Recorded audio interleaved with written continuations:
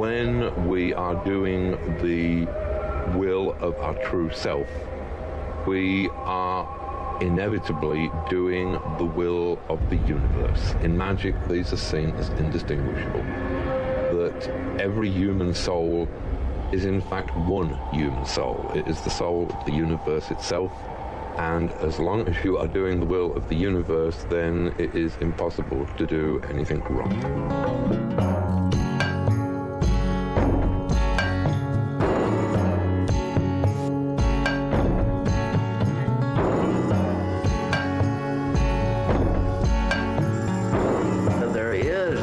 Between everybody and his total environment. Anytime you hear burros, you know the cameras are coming on quick. Greetings, everybody. Hi, I'm Keats, and of course, we are gathered here today in celebration of a man who needs little introduction if you follow PragMagick or We the Hollowed. An incredible creator, writer, illustrator, publisher, I would even say. I would love to talk more about independent publishing today, but Mr. Eric J. MILLAR. Hey. Should I say shalom, shalom? Yeah. I'll take your line. Yeah, there you go.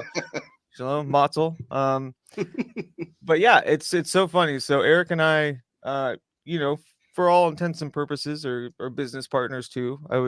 I guess I could say. So we do talk every day. We're more like artistic partners.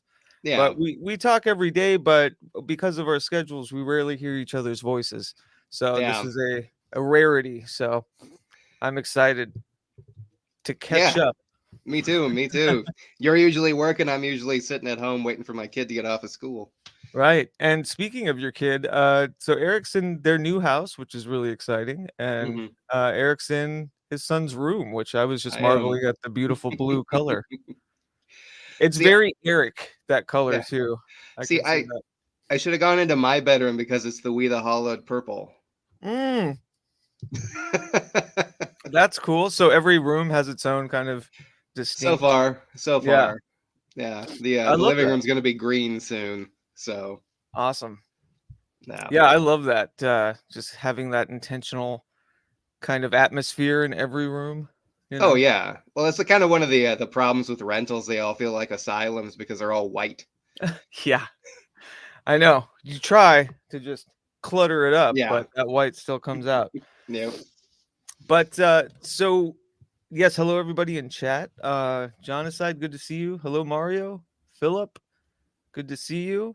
Thank you for joining. I'm really excited to talk about Wombat. And Mario asks, is a wombat the one from Rocko's Modern Life? I think he's a wombat. I think he is a wombat. I know he's it's another marsupial, but it's not a kangaroo. It's I'll think about it. Is it a wombat? I think he's a wombat. I'm gonna obsess over this, so we better move on. Hello, Lynn. How are you? Good to see you. So yes, Wombat is actually the title of Eric's brand new book that he self-published, which you can find on Lulu. I'm gonna go ahead and put the address in the chat. And Eric has a copy. I think the test copy, which you can kind of show us. I got the test copy with the old title. Let's see if we can do that. Solo layout, yeah. So explain the title of Wombat, actually. All right, so about a month and a half ago, I went to Minnesota and visited my mother and my dad. Like I visited family, and my mom had this little book of old text message acronyms from 2001. And I just started flipping through it, and I found WOMBAT. Stands for waste of money, brains, and time. Nice. And I was like, that's perfect. It's perfect. Yeah. Which is basically like every artistic venture, right? Exactly.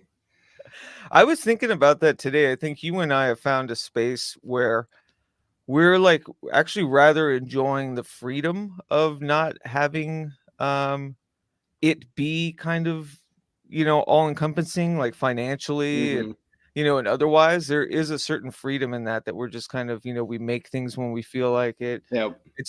been our ability to continue to create a bunch is because we're not weighed down by like scheduling or Yeah. you know, any kind of mature process when it Oh comes to yeah. promotion. Yeah.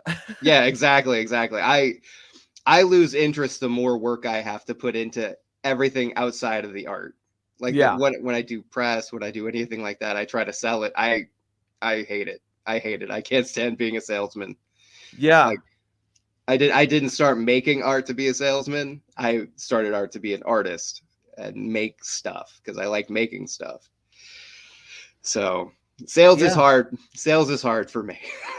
Yeah. And there's something to be said about, I think that, I often find that bittersweet moment. It's usually like, it can be seconds, it can be hours after you release something, Hmm. where you do feel like a release and something is done, you put it to bed, and then you're obsessive about the next thing.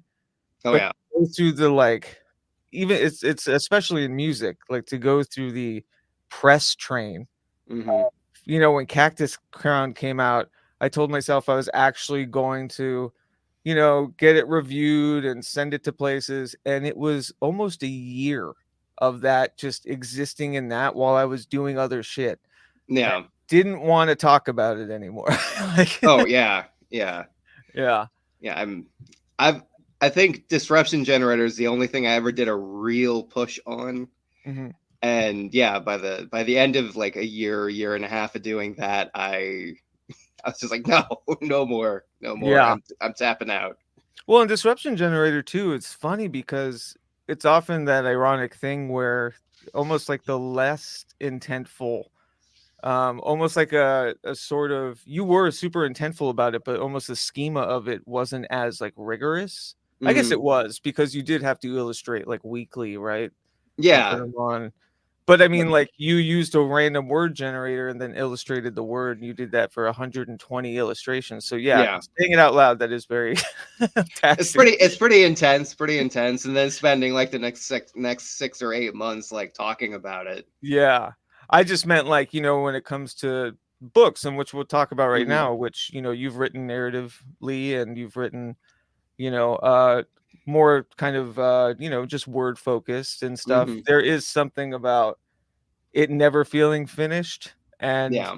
having to, basically it's like having a stillborn child almost, and then you're Hmm. having to parade it around because Yeah. the actual, successfully birthed thing just didn't come yet. you know Hmm. Not that saying any of your work is doing that. I just mean like the that kind of process of it's not finished and I'm having to kind of promote Yeah. it. So Yeah. Disruption Generator felt like it in and of itself was an entire concept. Like it didn't Yeah.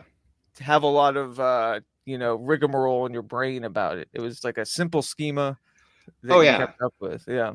Yeah. I just like churned it out essentially. Like it was Mhm. very intentful. It was I put all my focus on it, but I was churning. Like by the 120th, it just became my routine.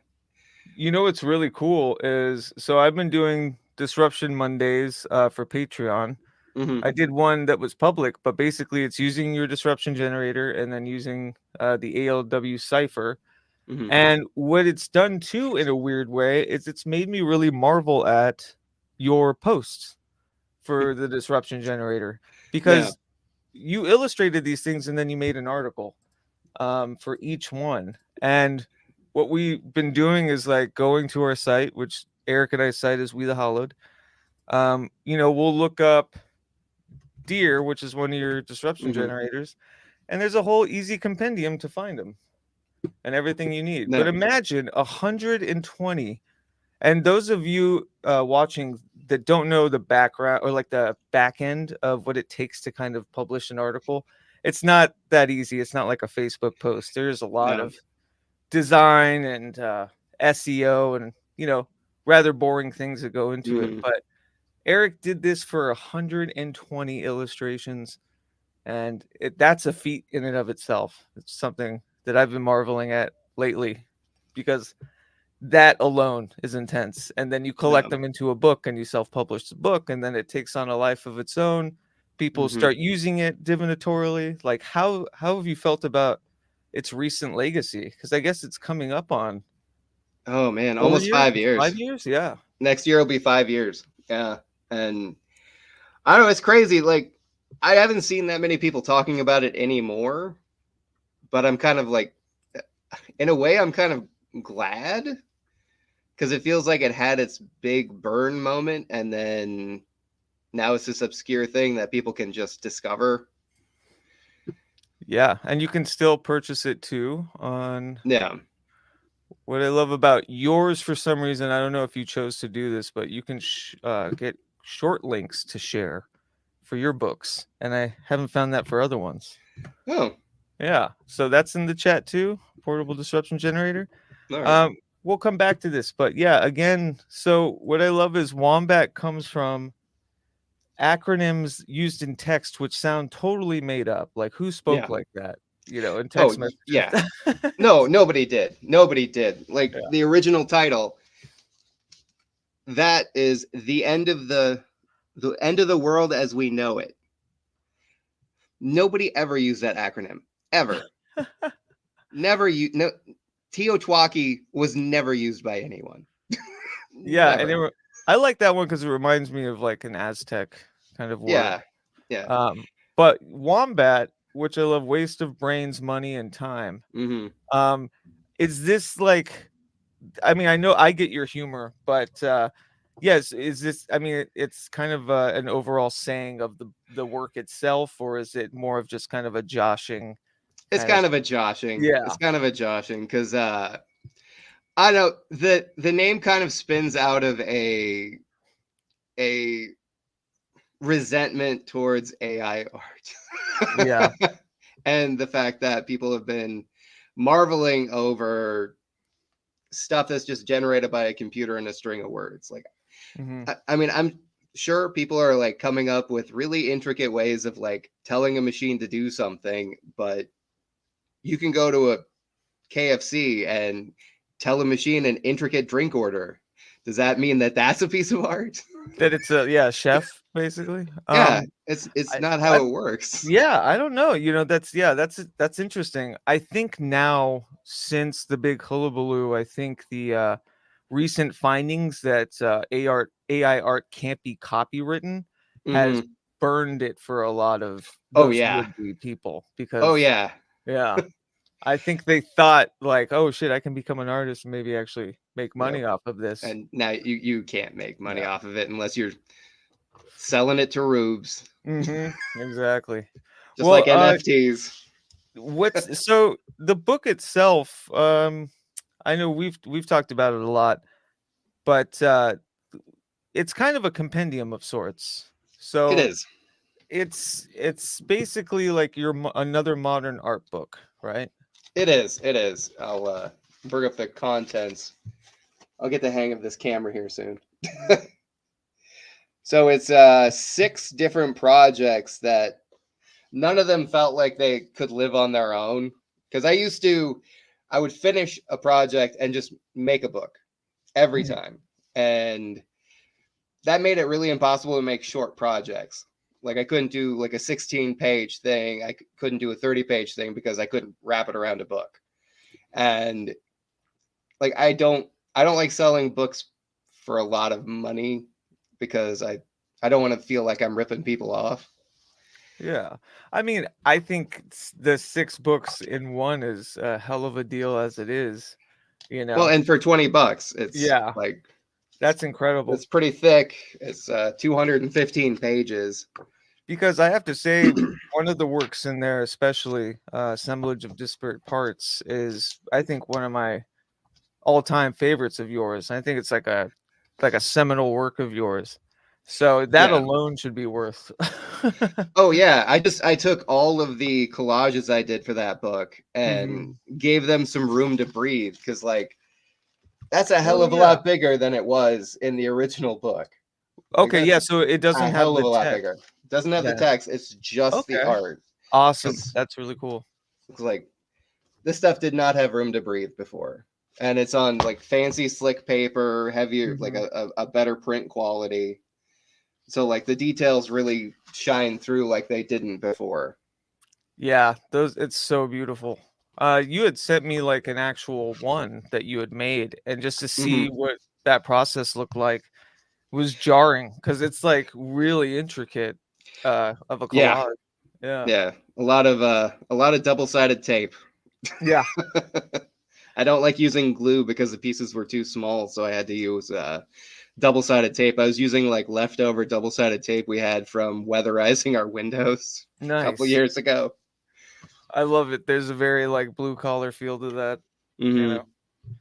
But what I was gonna say about Wombat too, there was something like yeah, with Disruption Generator, you had done a short run release of the big hardbacks, and I those did. were gorgeous, like Hmm. amazing, beautiful works. I know that they were very costly to Yes. do. And so it's something like that in the future. Do you have in mind something like that would need to be like crowdfunded or It either be crowdfunded and printed myself, Mhm. or like the problem with doing hardcovers with print on demand is hardcovers cost a lot of money with print on demand. Yeah, Like the disruption generator I did, the printing price was $20 a book, and I was selling it for 35, so I could try to get it on some store shelves and stuff. That never happened because mhm. one of the things that people don't understand, I don't think, about how wholesaling books works is most stores will pay you for half of the cover price. So you have to double the price if you want to make money on it. I see. Yeah. So But like like, when you buy on the barcodes at bookstores, like I just recently bought a book in a local occult shop, and I was surprised that they charged me the price that was on the barcode and yeah, not like some additive thing. But I guess it makes sense if they're already just making half of that yeah, in yeah. general. They're buying the book for half the price that's on the cover, and Mhm. then that other half goes between production costs, paying the editors, the authors, all of that stuff. If you self-publish, it just goes right to the person that made the book. But like for me, I'm my own editor and designer and all of that stuff. So any money that comes from a sale from my books goes right to me. Yeah, and that's really nice and beneficial. I do think there's Yeah, something there.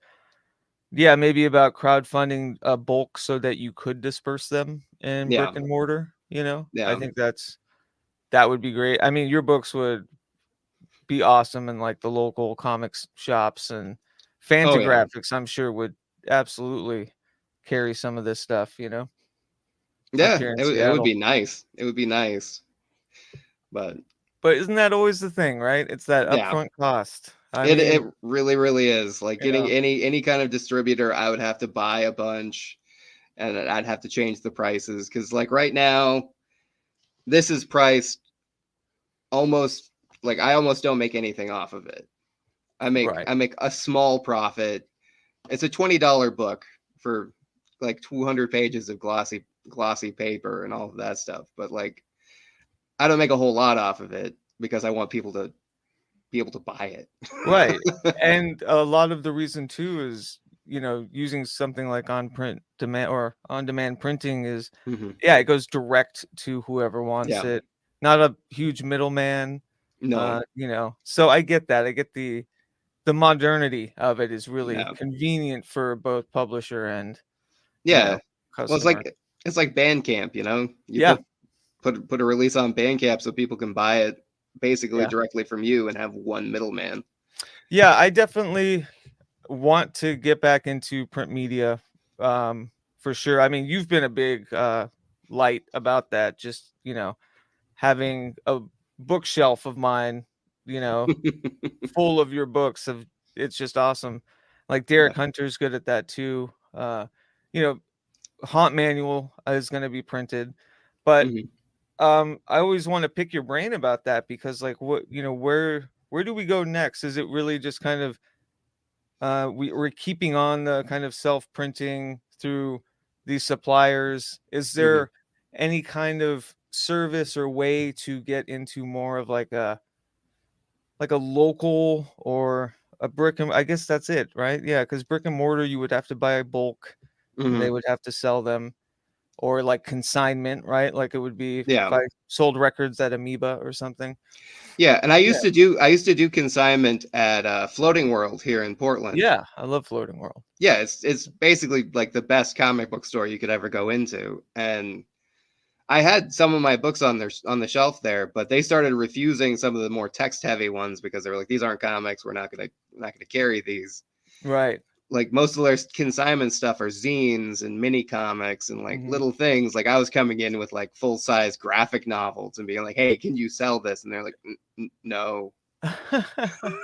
Interesting. Yeah, we sold We the Hollowed zines at Floating World way back when. That first one. But I was gonna say, I do think there's something, I do want to bridge it back. There's something in my head, and it's like an itch, and it's almost like the salons we used to do. But there is kind of a traveling, the way a lot of artists, especially in the music sphere, and even in book writing, a lot of like readings, right? There's a live and in-person kind of event oriented way, and like a traveling book fair salon type thing would just be awesome. That would be awesome. Yeah, that would be awesome. And I think there would be a desire for that. It would just be, I think there would be a lot of upfront costs that the average independent artist wouldn't be able to carry these days. Yeah, we were talking recently too about how funny it is that we're watching, very politically charged people make millions of dollars off of like independent comics from crowdfunding. Yeah. And the comics are shit. Like, yeah. Look, they're making money off of their politics. They're not making money off of what they're making. They're making it off of what they're saying. Yeah, and I think, but with that said, as that example, it's like there's got to be a way. I think there is something to crowdfunding. I've always been afraid of it. I think my ego would, whatever is left of my ego would die a very, very unpleasant death if I couldn't raise a small amount of money to print something. You know what I mean? Yeah. So I've kept away from it, but I'm sure who knows? It's ridiculous. Yeah, I've kept away from it because I've heard it turns into a full-time job. Yeah. Like doing a crowdfunding campaign becomes a full-time job where you're constantly fielding questions. You're constantly dealing with like feedback. You're dealing with trying to push it every single day, like hour after hour, pushing and pushing and pushing and pushing. And it's just like this endless press rush before the thing even comes out and people can actually discuss the thing you're making. Yeah, it's almost like, I guess that's where a lot of the criticism falls flat too about those billion-dollar crowdfunding comics is people already made up their minds when they, paid and supported. It's like buying shares or stock. Yeah. Something that's not even out yet, and you don't know how it's going to read. And if you feel like you partly own this thing, like you don't want to give it fair criticism. Yeah. And I mean, I have been burned a couple times doing Kickstarters where the stuff like just never showed up. And it felt like I wasted my money. Yeah. Because it just never showed up. I hear that a lot too. Is that like a common, I think it all depends. A common grift? I don't know. Because sometimes it's for legitimate reasons. Sometimes it's for like bullshit reasons. Yeah, for sure. Like there's a documentary that I crowdfunded, like I gave money to, that I gave it to him 7 years ago. Wow. Still not out. Right. And I guess you don't have it, like, for the however much money you gave, it's not really worth any like legal recourse or, Oh yeah, no. I think I gave him like $50 so I could get some extra stuff. Yeah. Speaking of self-publishing, Scavenge Rituals is here. What's up, man? We have both worked with Scavenge Rituals, which is a great new zine, self-published, very cool. I have illustrations in both issues. Yes, you do. And I've got the 7-inch in the first one, which was like, that was bucket list stuff for sure. I'll put Scavenge Rituals link in the chat. Please check it out. It's beautiful stuff. Very cool. Homemade, but at the same time, high quality. Awesome stuff. It was so close to being a bucket list thing for me on making a record cover. but Oh, I mean, yeah, we'll still do it was that. just some printer stuff that wasn't quite working right. But I Oh, still got really? to have a. Yeah, I couldn't. He couldn't get the CD sleeves Oh, that's to get right. printed on, and I'm still happy to have that illustration in the actual zine, but man, so close to being a record cover. That really should have been a 7-inch cover too. It still will be. Oh Like, yeah. we'll still use it for something. I've Oh yeah. got the Revel Raw stuff. I'm actually going to in the studio album, I'm breaking up the songs with excerpts of the Audiomancy. Kind of weaves it all together. And so, yeah, that's part of that. So that'll have to be part of there. There you go. You are both so inspirational in your approach to art, and I wish you only the best for your Aw, numerous efforts. Thank you very much, sir. thank And you. you have been amazing to us. We appreciate you. No, Um, always happy to contribute. yeah, I mean, that felt good. That's like, I think, stuff where we are engineered for is Oh yeah. someone's making a super artistic DIY thing, and I want to be any part of that anyone needs, you know? Yeah. Yeah. I honestly just like making shit. Yeah, Like exactly. anything that I can do that might challenge what I do, I revel in the chance to do it. Like I love it. I love it. And like doing the illustration for that first issue for your album, like Mhm. that, I took that as a challenge. I was like, well, how can I actually make something that would be a good piece of album art? I mean, the fact that you whip that out too, like your rhythm on when we work with Haunt Manual stuff, and I'm like, hey, this is the next chapter, this is what it's gonna be about. You know, if you have any ideas, I could use some art I haven't used before. In like 20 minutes, Eric will send me basically the Like entire aesthetic. Yeah, that's for an little upcoming one. yeah, sneak peek there. Yeah, yeah, I'll give a full screen of that. And you can see the actual textures, and you're using old book covers too, which is Yeah, just it's an old book cover. Like yeah, that's been the I have another one. yeah. There we go. That's the one that's out this week or next week. Sneak Yeah. peek. It's all analog Mm-hmm. on Oh, book put up covers. the gematria one again, because what's really cool, if you get closer on the numbers, they are stickers, right? Yeah, they are Yeah. they are stickers I stole from a job over a decade ago. Yeah. I I love it. just had it squirreled away somewhere. But yeah, that's the art for this next Haunt Manual. And real quick, the Ren Collier and ALW Cypher PragMagick podcast, I had to re-edit from scratch after Oh, hours of work. man. You know, part of me is like, hey, Mercury retrograde, what are you gonna do? And another part of me is like, fuck that, you know. um those are the two warring sides of me all the time. But I think, yeah, I'm glad I did. I worked for it. I worked on it for hours yesterday, and I'm like, no, this is better. So I think it's those, and I'm sure you go through those too, Oh, where yeah. something just erases hard work and art, and you're like, I'm sure you've had to learn to just let it go or say like, oh, it wasn't Yeah. supposed to be Yeah, you that. roll with it. You Yeah. roll with it. Like you can't help it. Like I've lost entire projects, and it's why I like obsessively back up everything now. Like all of my art has the original file plus backups in 2 different locations just in case I have a hard drive crash. Yeah. So Yeah, and it's funny, some folks I was talking to about that, you know, you always get the platitudes of like, you know, this is a lesson about, you know, maybe letting things go or blah blah blah. And I'm like, you've obviously never had multiple backpacks full of handwritten, yeah, you know, chapters of books and notes and drawings and shit stolen from you. Like yeah. there is an ache to that Oh, cannot be replaced, you yeah. know.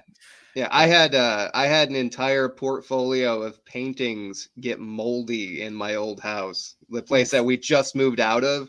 Yeah. Didn't find it until we moved, and I had to get rid of like 20 paintings because they were covered in mold. and Did they it look was cool? heartbreaking. Yeah. Oh, No, it looked no. disgusting. Yeah.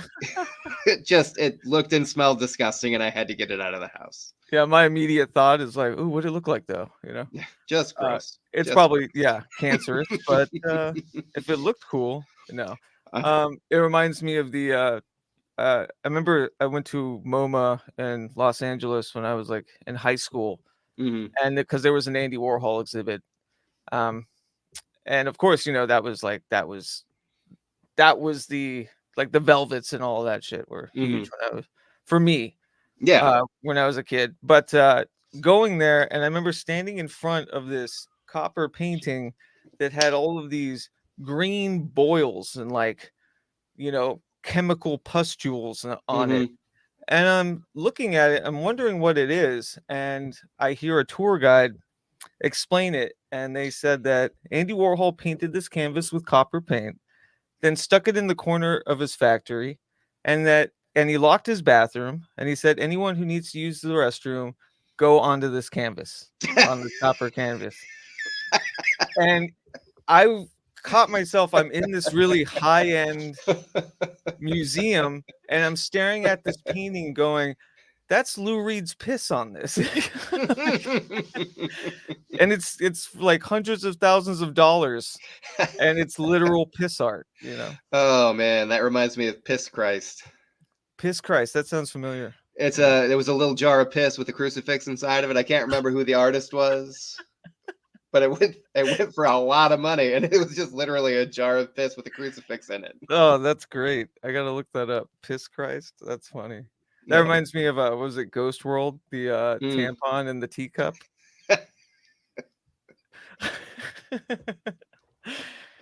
Oh boy. Oh, art. Yeah. So you did we have Wombat. There's an article and stuff. People can find more about it on We the Hollowed. No. But other than, I know you've recently X'd out of Twitter, but that's been a while. That has been a while now. That's been a while. Are there any other kind of I guess like I'd say just more like promotional aspects you think people could, kind of reach out to you for, or well, I mean, I'm still on Instagram. Yeah. I mean, because honestly, that's why I use Instagram, or it's just a post about stuff that we're making, Yeah. Well, and it used to be like the ideal platform for sharing art, because it was very, very just image based, and it's only in the last couple years that it's become about videos. I don't know, like my recommendations went from being a bunch of things about art and cool artists to women jiggling their boobs at a camera. So yeah, it's the TikTokification. Yeah. All right. There's Scavenge Rituals again, but here is Eric's Instagram for those of you that use it and want to follow. It's great. He posts art, and that's what you want. That's all I post. Yeah. Yeah, and I only ask because, to go back to the AI thing, I don't know if you want to dig into that a little more, but I know it could be like incendiary. You mean the article I wrote? Well, there's that. There's the article, but it's also like, I think that was, kind of a background to what W.O.M.B.A.T you said was becoming. Yeah. W.O.M.B.A.T started from that, and then the next book came from that. That's right. And those, that's a good one. Yeah, the next book is essentially an autobiography. Like I decided I was just gonna, because I came to an idea that art is a memory machine. That art made by an artist, it's created and manifested from millions of little pieces that you pick up as you go, and that what goes into your art. No matter what, it's pieces of you going into that, and that is the thing that is essentially removed through AI art and generative art and stuff like that, using ChatGPT, using anything that artificially creates the stuff, is it removes the memory machine part of it. Yeah. Is there's no humanity to it, because That's what art is. Art is humanity. It is your memories. It is your person, no matter what you're making. Even if it's not expressly there, the pieces of it are. Yeah. I guess, I mean, that's, yeah, very similar to Haunt Manual. Because that's a very, hauntology of the self, through the discography of Yeah. self, Yeah. or like through even just, spiritual growth and practice and how it pertains to art over the years or how it's created. And I Yeah. was thinking about that the other day. Like, there's no part of Haunt Manual I could use AI for. Yeah. Like, there's No. no element of it. I guess, yeah, if we define AI, I mean, I think if we were to define it, I think it's obvious what we mean by, the kind of current prompt based Yeah. generative, not Yeah. like mastering tools for music or whatever. But yeah. Yeah. I mean, if you're just using AI to touch up something you've already made, I feel that that's completely legitimate. Like putting filters on things and stuff like that, that's legit. But the moment you're just like typing in a string of words or giving like an outline of what you want a machine to make for you, you're making a hot dog. You're not. Yeah.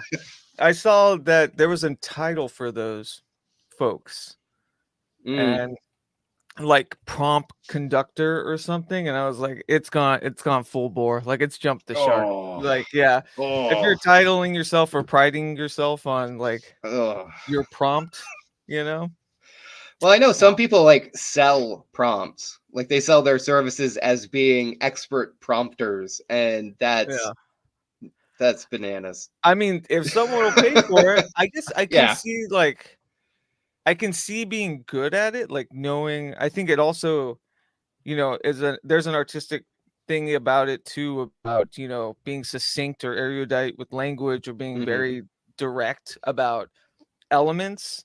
Yeah. You can't just say 1940s photograph. You'll have to say like, height of World War II circa, Prague in blah blah blah. Yeah. Photograph. So like giving it more of those directives is kind of an art, but I do find that funny that people would pay for that. And what would they use it for? Like, I don't know. I don't know. It's just to like make cool stuff, just to look at, Yeah, it's like the people that make like the what if Wes Anderson made Star Wars videos, where it's just these series of pictures that they ran through like Mid-Journey, where they have like a certain style to it, but it's still not quite right. It's just it's just I've seen those, or like they'll animate the mouths of the actors. And it's a gimmick. It's a gimmick. It's a gimmick.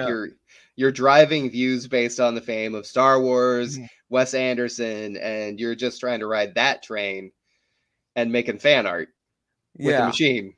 When it comes to this stuff, I mean, I started recording and releasing music when I was 13, and that was at like the genesis of the digital audio workstation. And that was also around mp3.com. So that was, I could alone create an entire song, play all the instruments, have as many takes as I wanted, to get it right, export it, upload it to mp3.com, collect it in a CD, and get a CD mailed to me, like I was putting out an album.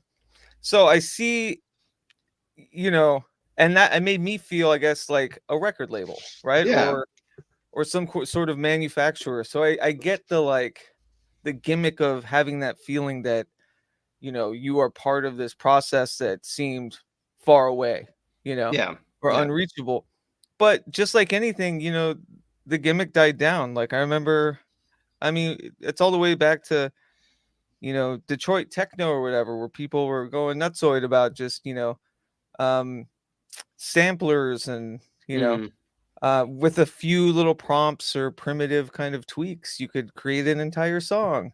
And people were excited about it. And then it died down, and I feel like this is not unlike something like that. Yeah, this is definitely, it's definitely, it seems like a pretty short cycle too, because I don't see that many people actually talking about the generative art anymore. I really do think it's that copyright thing. Yeah, people thought they could own what they were making, even though it was made from the scraps of other people's work. Yeah. I mean, it's why sample culture kind of died too, is that instead of like allowing for samples to happen, now artists charge a great deal of money when you want to use a sample of their music.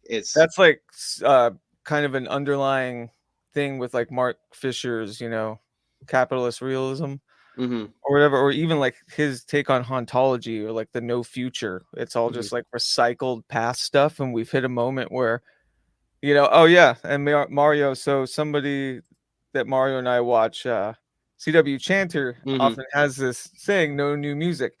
Now, I think he means it to be a bit more acerbic about that, like indefinite. Yeah. But I get it in the sense of like, yeah, but that shouldn't dissuade you from doing something through your filter. There might be someone that's similar, but through your own, even like, and that's the big thing for me with like the individuality of like music, is the physicality of it too, or drawing, right? And art. Like someone can copy your style, but they can't fine tune your exact physical anchors and rhythms and movements, and you know what I mean? Right. They can cover the song, they can sample the song, but it's interesting. I've definitely gone down the rabbit hole a bit, the thought processes, because I think the AI art really riled me up in the beginning, and then it just kind of, I was like, this is just like when fucking Fruity Loops came out and everyone became a DJ. Right. It's like, it's not taking jobs from me. There's still people that want, the kind of, how do I put it? I don't want to say analog, but like the more human error filled. Human. They want the human art. The human art, it's not, it's like, that was the difference though with the AI art thing, was the conversations we were having with people that were saying, instead of, I can't afford comic artists to create my comic. So now AI art has given me the opportunity to illustrate my comic. And that, I guess I can see that from their point of view, but from like the macro looking at it, it's like, so essentially you really are taking jobs away from artists. You know what I mean? Yeah. Like, oh, we don't need you. I'll just settle for this. And it's never going to be, as good as, you want it to be. You can't fine tune it really that well, so. Well, and I mean, the secret with that too, like using your example, like there are millions of people that want to illustrate comics.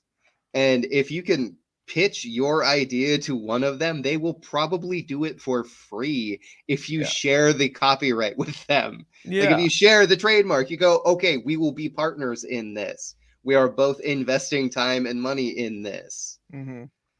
I know of someone who makes AI pictures of elderly family members to make pictures of their younger self in various adventures. That's interesting. Spooky. A lot of people struggle with technology. It's from Philip Blair.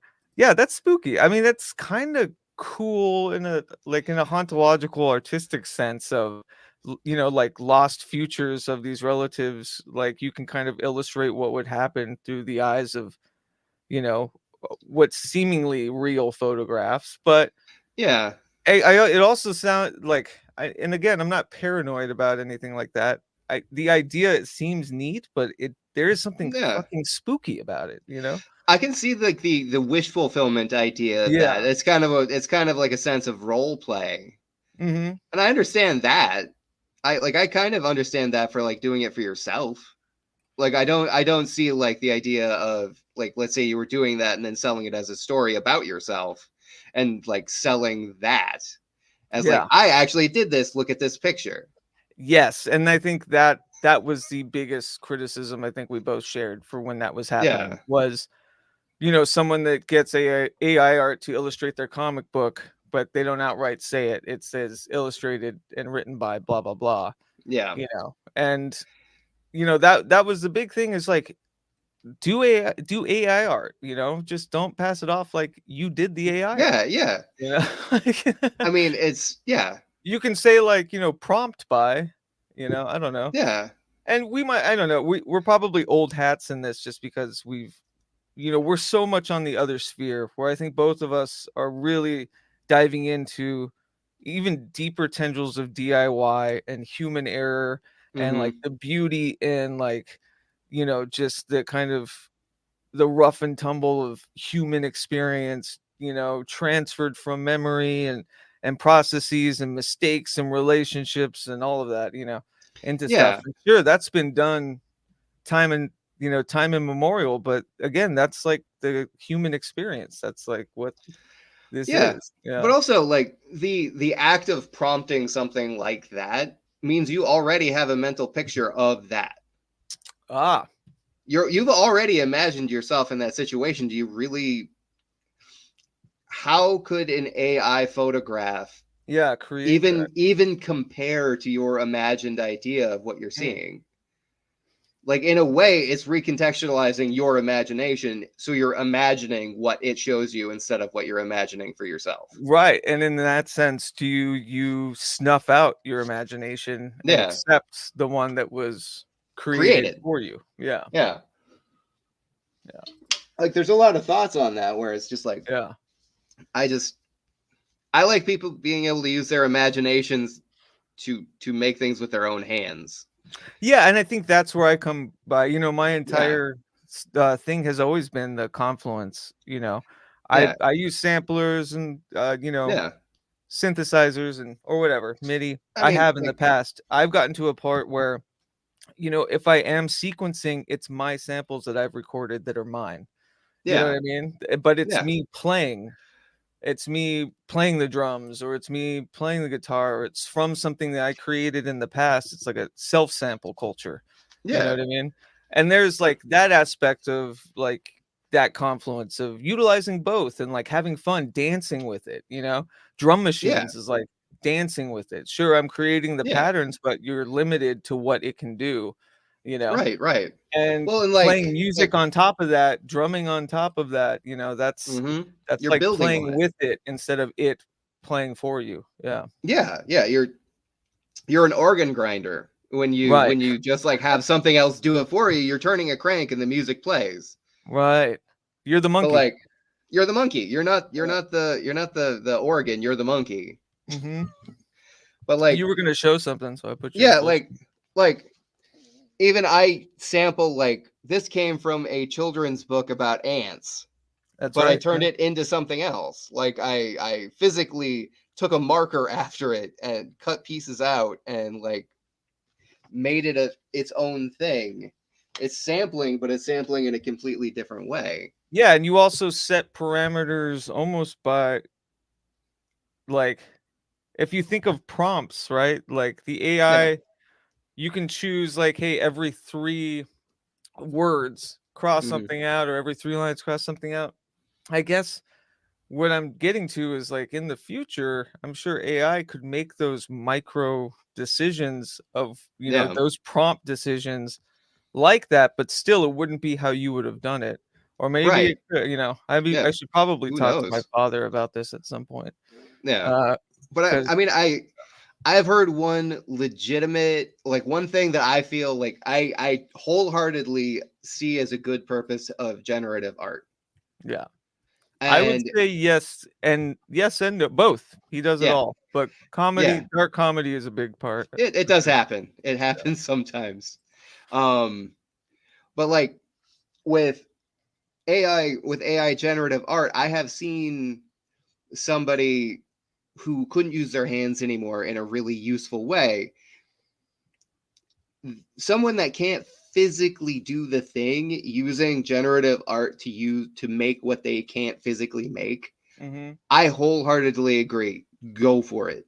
That is Yeah, actually kind of miraculous that a person could be able to do that. but even to your point, it still wouldn't be the image they had in mind. No, Yeah, no. And I don't draw exactly what comes out of my head either. for sure. Yeah, I think Like, that's a life.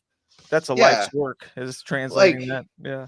the stuff that I make isn't exactly right either, but it's what I made and it's what I generated off Mhm. of what I was imagining. But yeah, now I wish I would have grabbed one of my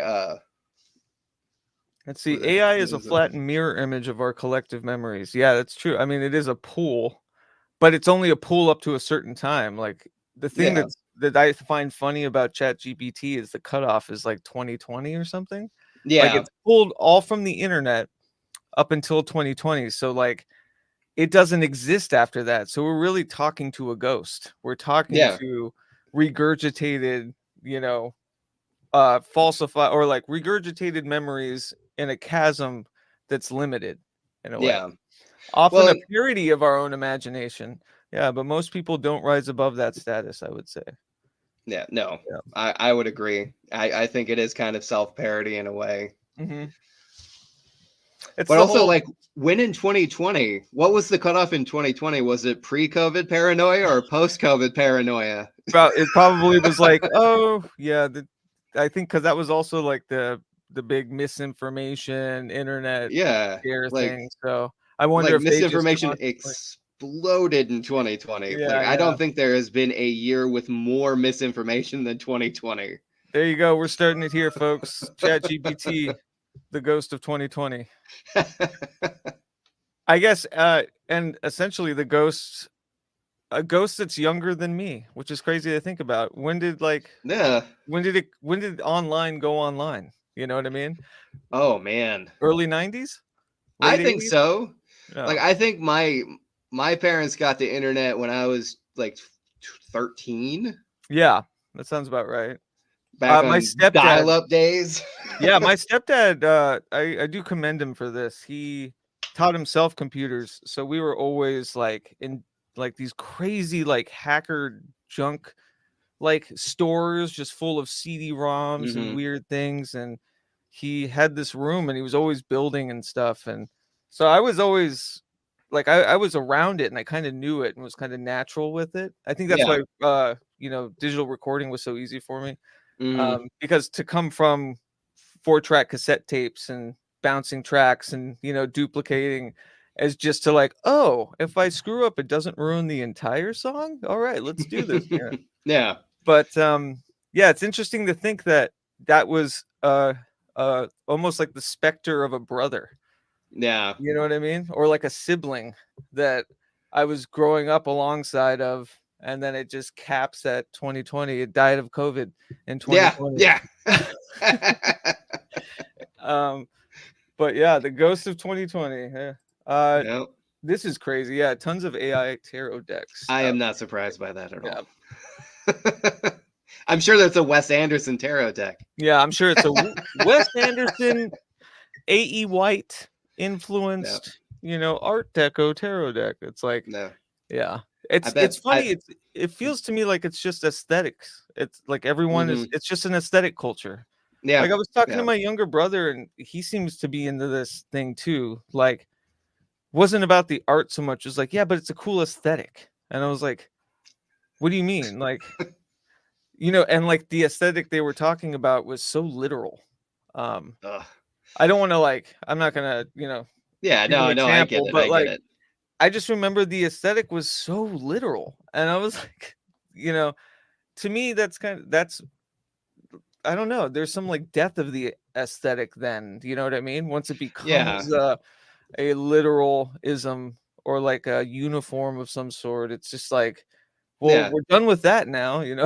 Like if Yeah. it Well, defines now. when do we rebel against this? Yeah, Like, exactly. every artistic movement has had some point of rebellion. When do we Yeah. rebel against this like vapid aesthetic culture and move towards something with content again? It's Instagram filter culture. It like really It is, is. you know. Like, I am ready for the death of social media, Yeah. and I think it'll be so good for the human psyche when social media dies. I've resigned to the fact that it's gonna just have to be something I'm gonna have to learn, you know, to work with. I think it's going to fundamentally change soon. Mhm. I think we're about ready for a big change, and I'm really hoping it's not like TikTok. I'm hoping TikTok isn't like the vanguard of the future, and everybody just does stupid little video clips. Yeah. So actually, I did this experiment because everybody was telling me get a TikTok. You know, it'll support the podcast. You'll blah blah blah, and I was like, oh, I have this experiment. Not only will I test AI, but I will use it with TikTok. So I don't have to go into TikTok. I never do really. Yeah. At all. And so there's an AI program out there that takes like my podcasts. You can upload like up to 2 hours, which sucks because a lot of mine are longer. Yeah. The good ones anyway. And then it will somehow highlight like bite-sized clips in TikTok form and caption them. Yeah. And have it ready for you just to upload like that. And it's insane to me. It's never the stuff I would pick. I'm like, this is not a highlight from this episode. We talked about way better things than this, Yeah. but it's because maybe it was more clear and concise, or it thought like this was a full thought, you know what I mean? Or I don't know how it picks that, but yeah, that's what I've been putting up on the PragMagick TikTok. So I did it with the Mitch Horowitz one, and it's it just it's off. It's like feels wrong. You can tell I had nothing to do with it, but it's mine. But it's mine. You know what I mean? It's my creation, and so that's why I was like, yeah, I'll experiment with it. And I think I did this about a month ago, and I'm here to report like nothing's happening. It's maybe it's because I'm not giving it. That's the thing. It's a beast. You need to feed it. And I don't. Yeah. Yeah. I we're two old men yelling at clouds right now. Oh, so bad. Like I have hit my Abe Simpson phase. Yeah. I really have. Like I can't do that stuff anymore. That's kind of part of the reason why I stopped doing stuff on Substack. I like this. Maybe social media is in its terrible twos. That makes sense. Oh, yeah. I love this anthropomorphizing social media, AI, and the internet that we've been doing. Yeah, it's either in its terrible twos or it's a three-nager. That's a term I heard when my son turned 3, is that he's a three-nager, and I'm like, no, fuck you. He's just a kid. Yeah, and did it turn out to be three-nager? I'm just not gonna call him a three-nager. He's 3. Yeah, that sounds creepy. Let's see. Can you put those on other platforms? Yes. I have put them. I think I did one as a YouTube short because it's all basically TikTok style now. It's your stories, YouTube shorts. They're all TikTok stuff now. So it's all the same. You can just put them wherever. But of course, in my feeble old man brain, I'm like TikTok. For everything that looks like that, Yeah, isn't that like a big part of Threads too? Like the Instagram shorts and stuff like that, or just like basically like TikTok? There's got to be something going on. I just found it so interesting. There was like the big fight that was going to happen between Musk and Zuckerberg, but right before that, Zuckerberg unleashes Threads. That does extremely well, and then Musk carpet bombs Twitter by changing it to X, which is I kind of commend. It's just it's one of those, is it so dumb it's brilliant kind of moves, I don't know, man. It makes absolutely no sense, and you're like, this guy he either cares too much or doesn't give a shit, and I can't figure it out. But anyways, but I just found that was funny that the news cycle was all revolved around that, and then they were gonna fight. And it was about Threads and Twitter, and it just seemed like this billionaire psyops of just keeping themselves relevant. I don't know. Oh yeah, but I thought that was funny. They were really gonna fight in the first place. That's funny. That was just gonna be what is that called when you put somebody else's face on a body? I don't know why I can't deep fake. Deep fake, yeah. They were just gonna deep fake their faces on actual fighters' bodies. They weren't gonna actually make contact. Their weight sizes, it wouldn't even be an exhibition fight. That shouldn't be legal anywhere. Musk is 3 times larger than Zuckerberg. Well, and according to all the rumors, Zuckerberg is training to be a MMA fighter anyways. So I think small or big, I think he probably would have kicked Musk's ass. Yeah. That guy's a soft little rich boy. So I guess it doesn't matter how big you are if you're on the ground when it comes to grappling or whatever. I don't know. But yeah, that's interesting. I'm glad we did kind of break open this AI thing, because I think we had enough time. I can honestly say that I'm in a kind of passive resistance, to it. Like I'm not offended by it in any way. And I think that Yeah. it would happen totally like that. Like, you know what I mean? I don't think there's some like nefarious aspect. I feel like there's something inevitable about it, but I also feel like humans would do that with it, you know? Like Yeah. there's a part of the human experience too to feel, you know, godly, or Hmm. I feel like, you know, there's, you know, some part of creationism under you, I'm sure, or you Yeah. know what I mean? It all makes sense to me now. And I think with the copyright thing, I don't think um It's not gonna hold people I back. will say that with that means it's basically just a free art program for like YouTubers and thumbnails, or Yep. like Yep. website art, you know what I mean? But if you Yeah. make something cool, someone can make money off of it by Oh putting it yeah. on shirts, or Yeah. so yeah, there's just it's in a weird phase right Yeah. now. I mean, at this point, I don't view it as a threat as much as I just see it Right. as like this weird philosophical like demon in a way, where it's just like it's an interesting thing to talk about and think about, and I mean, yeah, I kind of resent the fact that a lot of people view it as being the same as something that a person made. That Right. that I find some resentment to, because I have worked at being an artist for 30 plus years, Hmm. and the idea of somebody grabbing a program and the next day they're an artist. It's like, I'm sorry, you're not. The machine is. Right. And Absolutely. Yeah. like Yeah. I find resentment in that, Yeah. but as far as like a threat, like unless I'm doing it to myself, I don't feel like it's a threat, because I'm going to keep making stuff the same way I make stuff, Mhm. whether or not that exists. But now I have, like, it has inspired me to make some interesting stuff. Like, Like to like almost as a reactionary to it. right. Yeah.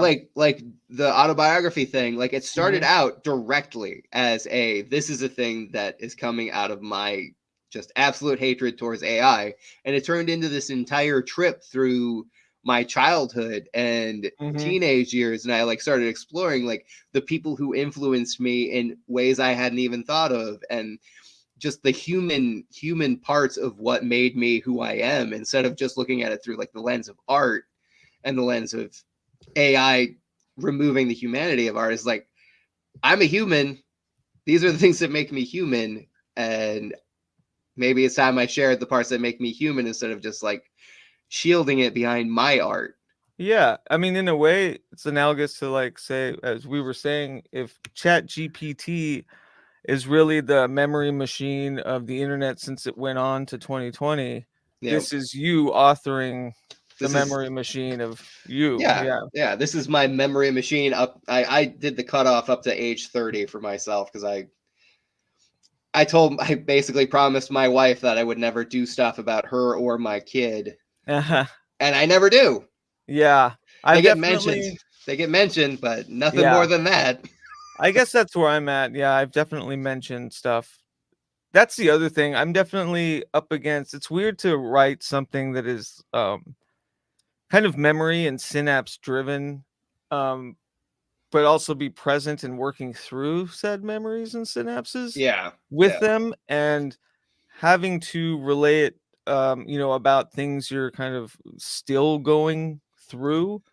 yeah, Like with Haunt Manual, that's why I was like, I need to just do this like monthly, because I can't, this is not something I just sit and write in one setting, or it's got to be, it's something that's lived, you know, right, like right, right. every, so like if when your cutoff is 30, mine is like the other end where it's like it's live. And that's the Yeah, thing I find that we both share, is we both had a hard time figuring out when it stops. yeah, yeah. Yeah. Because like honestly, between the ages of 30 and 40, that's when I got my shit together and things stopped being that interesting. Like I don't think anything that's happened in my life in the last 10 years people would find all that interesting. Because like the last 6 years would be being a dad. That is literally it, and making art. Well, and also you've been relatively active the last 6 years. Like, I yeah, have. you've been publishing We the Hollowed, like all of this stuff. Like people can Yeah, find that, it's but people live. don't know what has happened Yeah, because before like that. Yeah. you look at like my Substack and you look at like No Gods But My Own, everything in that was really current. Like that was basically as it was happening, and I never talk about what happened before I was 30 other than in passing. Yeah. Like, I don't talk about my brother, I don't talk about my parents, I don't talk about growing up in rural Minnesota. Here is No Gods But My Own, which was his amazing Substack, which you put on indefinite hiatus, right? It'll probably come back at some point in time, but I don't know what it's going to be about anymore. I don't know. The readership dropped like a rock the moment I stopped talking about magic. Yeah. Like it dropped like a rock, and interesting. That's funny. Yeah. I stopped talking about magic, and people stopped paying attention, and it's like, okay.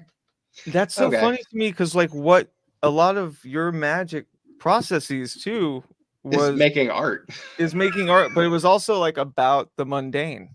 Yeah, like, and it's like yeah.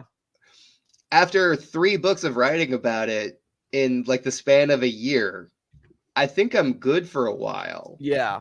Like if all I ever did was talk about magic at this point, I'd be doing it for money.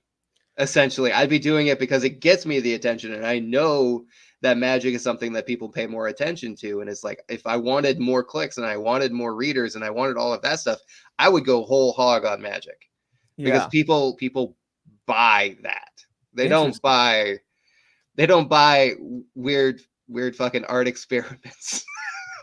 Yeah, I mean that kind of makes sense looking back. Like, I've always tried to have just as much helpings of artists that have no kind of direct relation to the occult or magic as I did, ones that are into it. But like the thoroughfare has always been art, and that magic is art. Yeah. And these are the anarchic processes of which we parlay these ideas and stuff, and it's through creative processes. But looking back, like I had somebody like John Schmersel, who in my head is like an intensely large figure in a musical community. He was the guitarist for Brainiac, and he fronted Enon, big in the Dayton, Ohio music scene with like the Breeders and all of that stuff, like in my head. But like his community didn't really pay attention to our interview because of magic in the title, and vice versa. My community didn't really listen to that interview so much because of no magic in the content, and that was a realization. It didn't deter me at all. I was just like, well, I always wanted to talk to him. I'm still going to do that. It's never going to be definable in that way. Yeah. But it is funny you bring that up, because now when I rack my brain about why I haven't talked to many modern occult authors, is because I get that feeling. It's like it feels like they are just incessantly on a book tour. Like they come with pre-written bullet points and things to talk about, and the scopes are limited, and there's not a lot of humor either, which pisses me off. Like, if you don't find magic funny, I'm sorry, you're doing it wrong. Like, this shit's hilarious. Of how, like, even in its like most darkest moments, like it's fucked up and it's funny. Yeah, and like if you can't come to it at like your own kind of context with it either, like I could see a marked difference between like the Damn Machine era of No Gods and the 4-color Grimoire era. I got half as many readers because I was talking about comic books. Yeah. Half. See, and I love that one. That's one of my favorites personally. And I feel like that one was more about magic than Damn Machine was. It really was. Yeah, I could agree. I mean, maybe not on the surface, but for sure. Yeah, more about mythology in general, or just like personal folklore, which is, Yeah, and it was like a deep dive exploration of like a pop culture mythology, and that felt way more interesting to me. But it could also be because I love comic books, and that's why I was writing about comic books. Well, and But I like, think that's too. There might be something. There might be a kernel in there when we were talking about, aestheticism, or like this weird trend of, literal aesthetics, yeah, because it's almost like listeners look for a certain thing instead of wanting to be introduced to something else. yeah, You know what I yeah, mean? Like, if it has to be so brazenly literal. Like, if you yeah, didn't find the subtext of magic in my conversation with a musician who's been creating his own folklore his entire life, like, you didn't hear what we were talking about then. Just yeah, because we didn't talk about, you know, like, we didn't drop all the names, or, had yeah, all the SEO hits or whatever for yeah, your brain to pick up on. And I think that's the thing. It's like people are so reticent to uh be multifaceted or nuanced about shit yeah, a lot. It's in the podcasting world anyways. I'm yeah. not sure, probably in the music world too. Yeah, I can But see that. like, I mean, people could talk all day. Like, if people are willing to skirt like comic books, like they'll talk about Alan Moore and Grant Morrison and Right, magic. They but will comic skirt books are the goofy. edge Yeah. of like everything that's not them. Mhm. Goofy. It's just goofy. And like, there is more magic that in comics than just those two guys. Right. I love both of them, Hmm. but like Rachel Pollack wrote Yeah. a run on Doom Patrol that is absolutely amazing. And Yeah. she was a well-respected occultist even before she wrote that. That's a And really good point. Yeah, because I often think of like Peter Milligan too, Jamie yeah, Delano. yeah, Uh, yeah. they loved magic and they loved comic books. And And they they were, but most importantly, like, they were fantastic fucking writers. And exactly, like, people that are reading like the Invisibles just for the magic are missing they're missing so much. like just the kind of entire package. And I see that a lot. It's like, let's have Yeah, an Invisibles book club and just like pick apart all of the magical yeah, tethers and stuff. And it's like, God, it's just like killing the hyper sigil in a way, because it's yeah. supposed to be this potpourri. It's supposed to be, this Yeah, um I don't think that's what it was really intended to be no. picked apart in like a really scholarly way. It was meant to be experienced. Well, not only picked apart scholarly, but just to focus on Yeah, that's like you're looking for the wrong pulling, thing. pulling magical references, though. Not even like the, custom anarchic magic that's all through it that he's Yeah. Oh.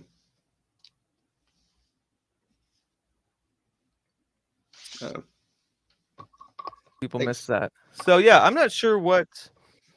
Oh, did I cut out? yeah, I lost you there for a second. Sorry, hopefully I didn't fully cut out. But yeah, I don't know. And to circle back to what I was saying before, I think we're both in a place that we're enjoying, where Yeah. we're able to like fund and create and not feel interfered with, and we're able to just make as much as we're able to make. I guess I did Yeah. drop out. Sorry about that.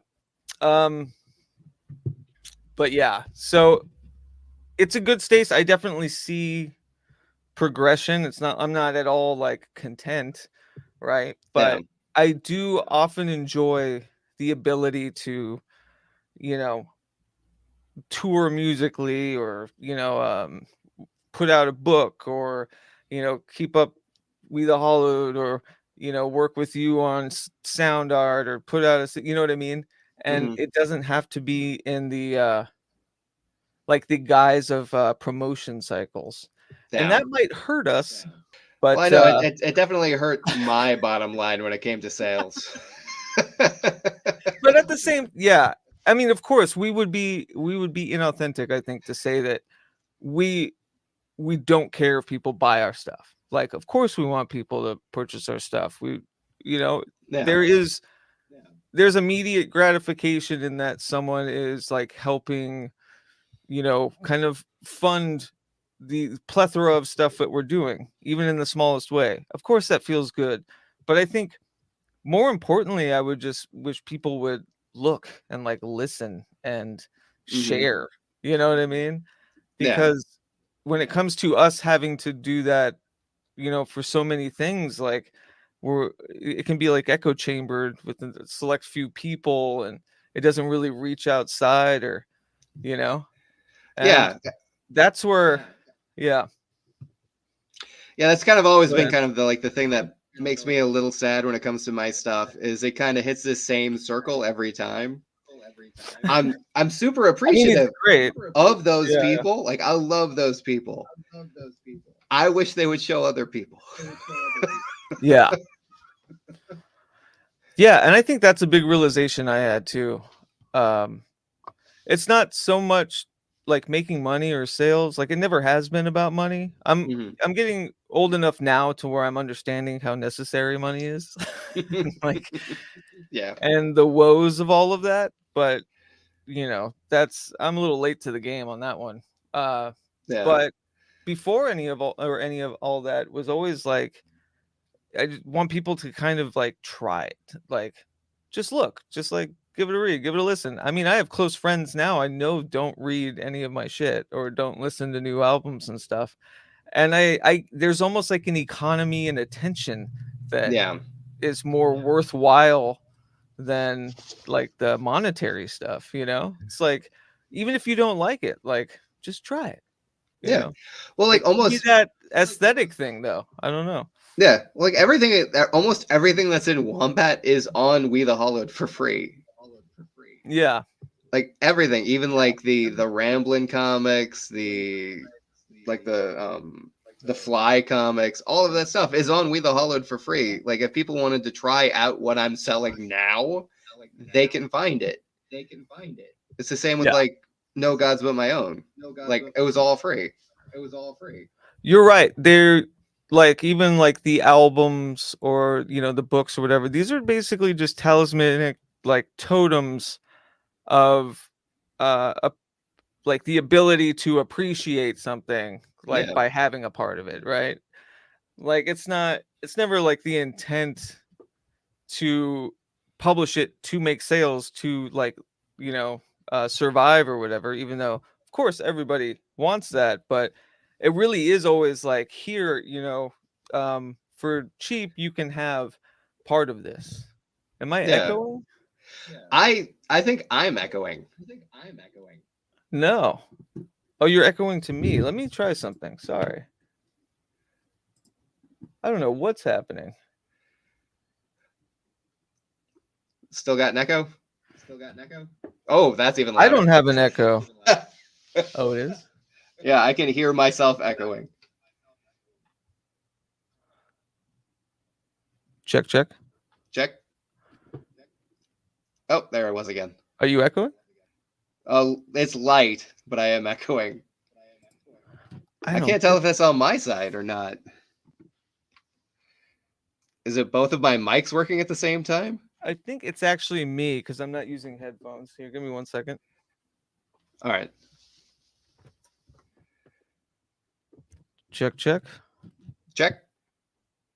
All right. Is that better? Yeah, I heard nothing on that one. Okay, cool. Yeah, sorry about that. I guess it just decided it wasn't going to echo cancel. Hopefully that wasn't doing it the entire... It wasn't. I didn't Okay. catch it until like the last couple minutes, so I think we're good. Okay, awesome.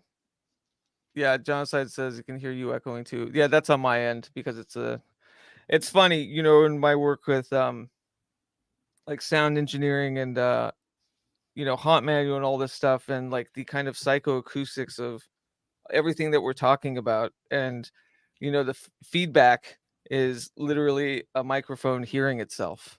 Yeah. And in our processes of like audio engineering, that's the scariest thing. You want to like cancel feedback.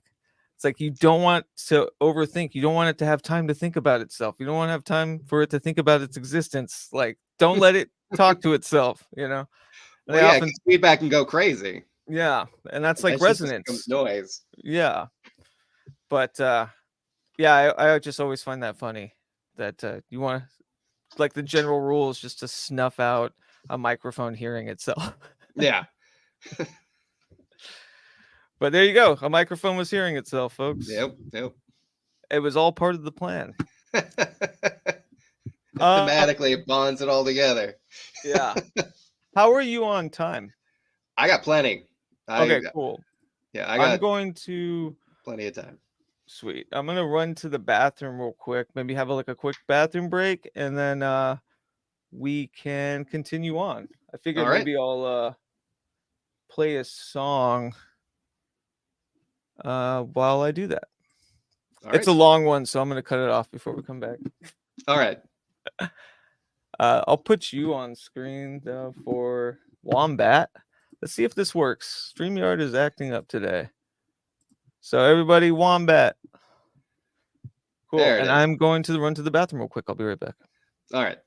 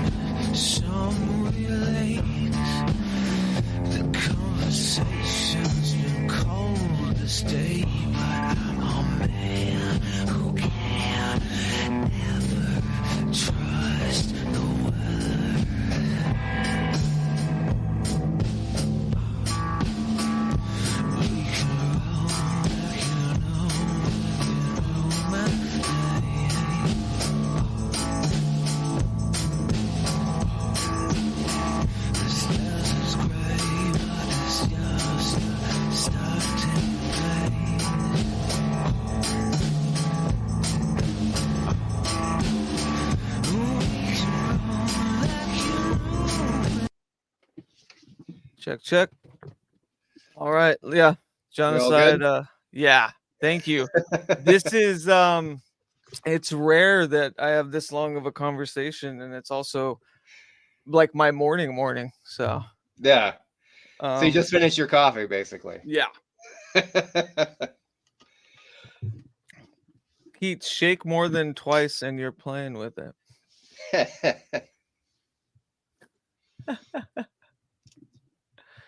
I'm guessing that's the AI thing. But yeah, again, everybody, please check out Wombat, $20. Mine comes tomorrow. I checked the tracking. Was very annoyed it didn't come today for this, but I'm very excited for it. My partner Mary is working with Eric too for her album cover. Yep. And she has we just have your book strewn across the entire place. And yeah, she's stoked. We had this idea of we're going to do a mini tour, kind of a lackadaisical tour from New Mexico to Long Beach and then back up to Seattle in October, the second week of October. I say lackadaisical because like some things have been falling through, some things been mutating, and we have at least 2 shows that we're for sure doing.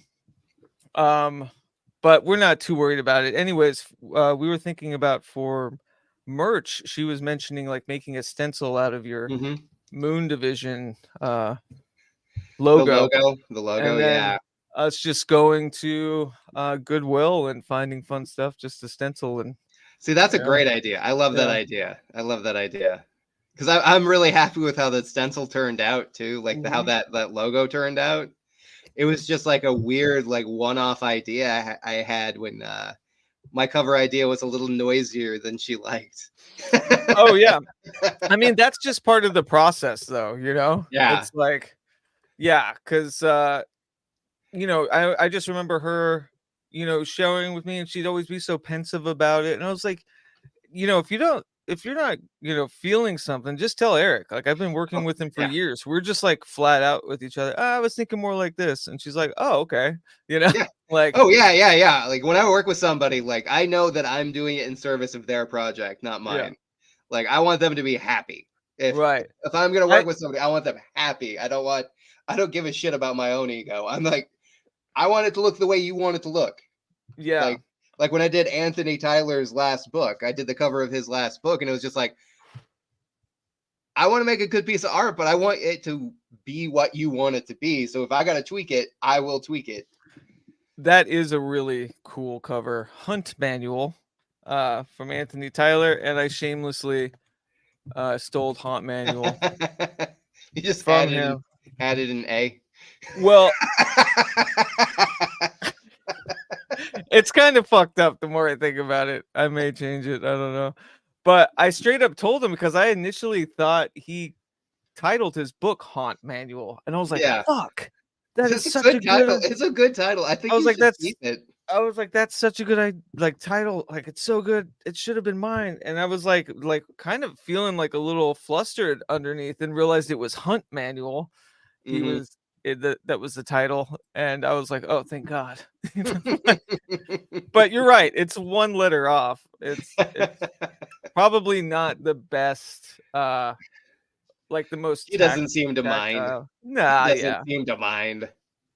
Also, it's very different too, but I guess it would be kind of in the same like circles, like sold. So it's something to think about. Yeah. Here it is, and here's your cover.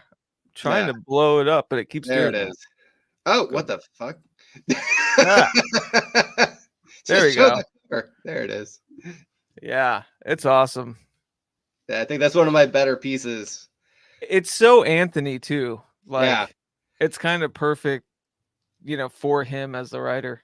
I remember he got very confused about that red demon and what was going on with the bottom of its face. He's like, is that the nose? It's like, no, it doesn't have a mouth. It's just got a really pointy chin. That's hilarious. I mean, it is coming out of something, so it's gonna be contorted. I don't know what I make most logic of it. It's like, well, you have to see he's coming out of the head of a primal shaman, right? And he's uncorking and unwinding. So I love that internal logic because it makes sense. Yeah, Hunt Manual. Yeah, the more I see Hunt Manual, I'm like, gosh, probably maybe like the collected book will be something else. I don't know. It's I'm too far in now, man. Too far in.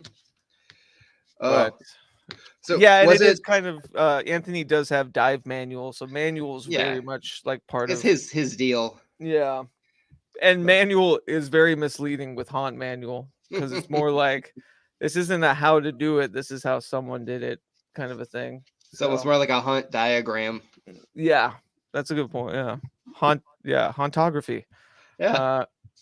Oh man, I'm getting way too crazy with the Cheese Whiz when it's coming to like haunting. Haunting things. That and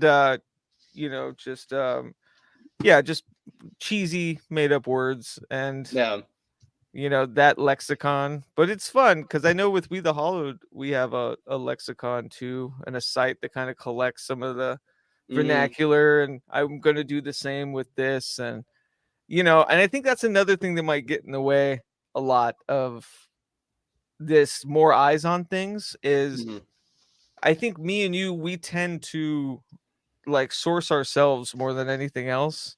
And when somebody reads something, they're like, oh, you mean that, you know, especially when it comes to, you know, the kind of mystical side of things.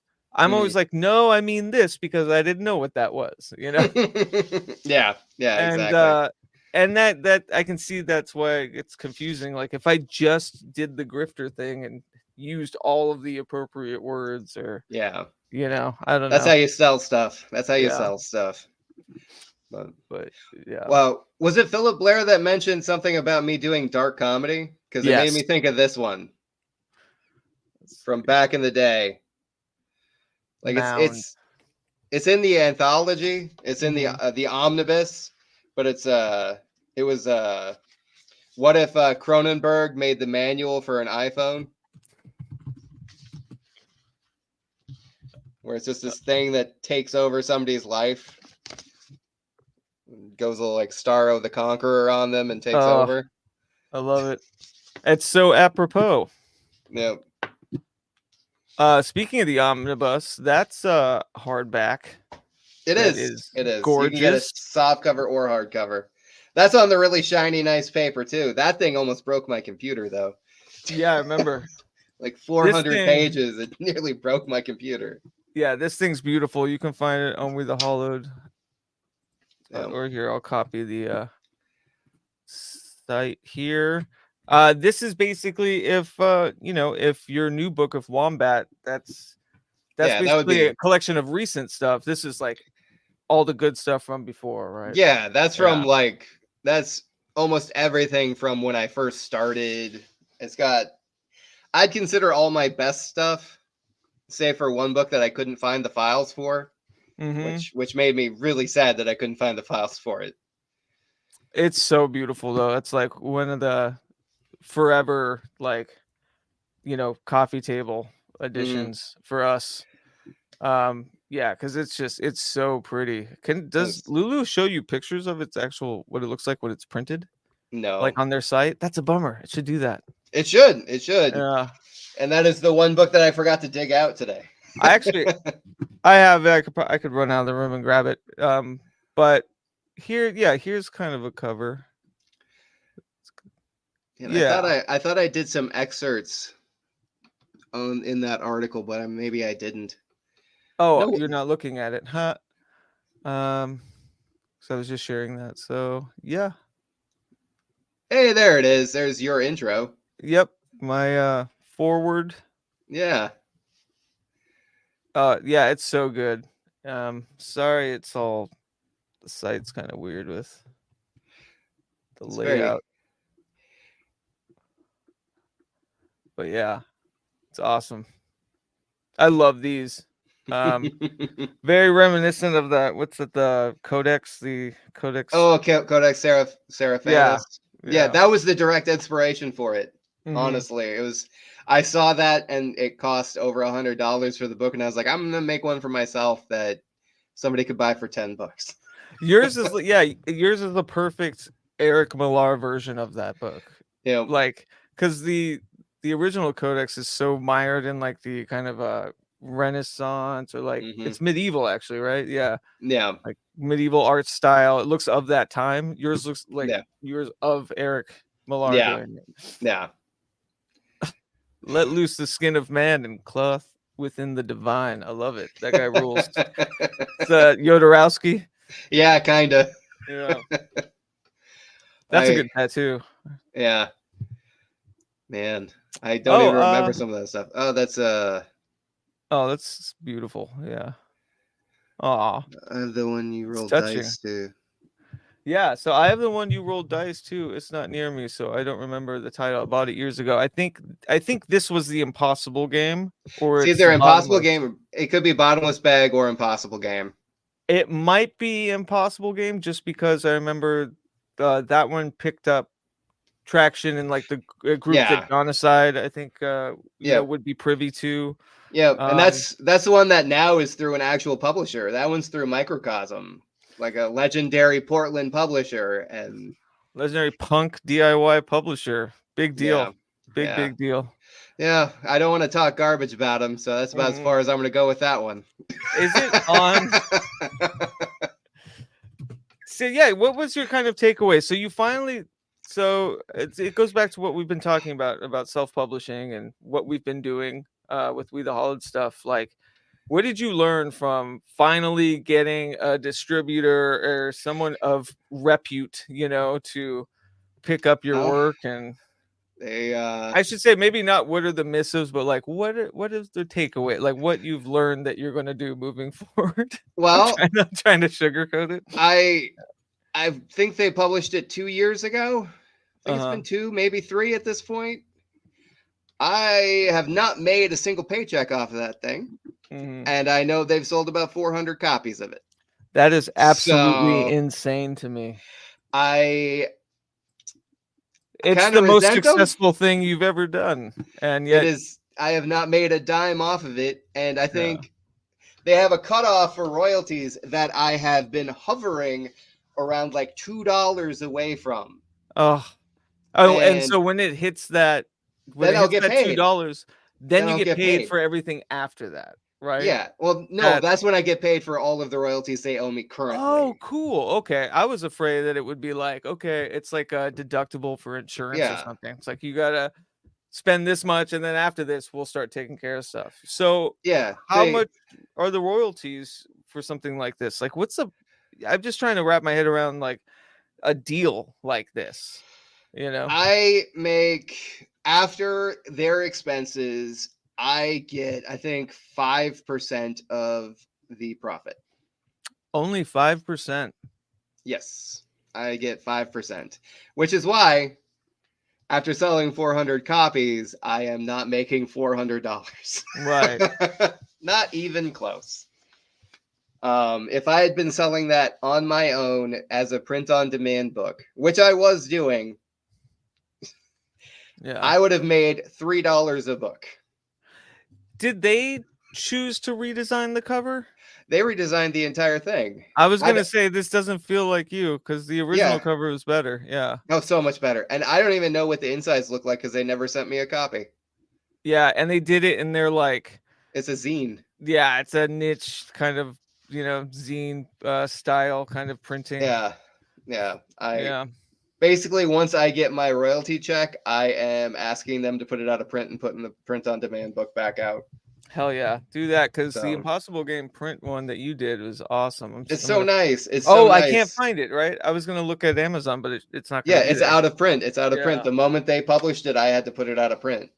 So anybody that has that, I love this. Made me think. The Journal of a Good Artist Who's Also a Naturalist and Visits an Alien World. I think that is exactly what it was supposed to be. So I will take that as the ultimate compliment. There you go. Yeah, Genocide got the good one. Yeah, you got the good one then. As did I. Yeah, those are collector's item now, I guess. Well, soon won't be. Fuck. Maybe I'll just buy one from Microcosm and set you over the edge. Is that how it'll work? I don't know. I don't even know, man. Yeah, how many do you need to sell to make $2? Like, I mean, I get basically. I mean, I don't like talking money. No, for sure. I don't want to ask specifics. I just mean, but it's like it's not nearly enough for how many they're selling or how many they sold, and it is very annoying to me. I know it's sad, but you know, that's how they've done things, and that's how they're still. That's how publishing works. That's like the big secret about publishing is you hear people talk about how they want to like get their book published, and what they don't understand is like maybe they get an advance, maybe they don't, but you're not going to make money off of your work until the publisher makes money off of your work. And there's also this air of like prestige, right? When it comes to publishing, it was like, oh, it was good enough that a company is behind it that wants to distribute Yeah. it. But really, all of that's bullshit too. Yeah. Like, Well, and in this day and age, like back in the day, publishers, like the main reason for publishers to exist is that they had PR arms. mhm. Like they had press. They could send it all around. They could do all that stuff, and people can do that work themselves now. So like a publisher, and at this point, publishers have all been bought up by other corporations. Like it's just this big corporate circle jerk that Yeah. basically gatekeeps people.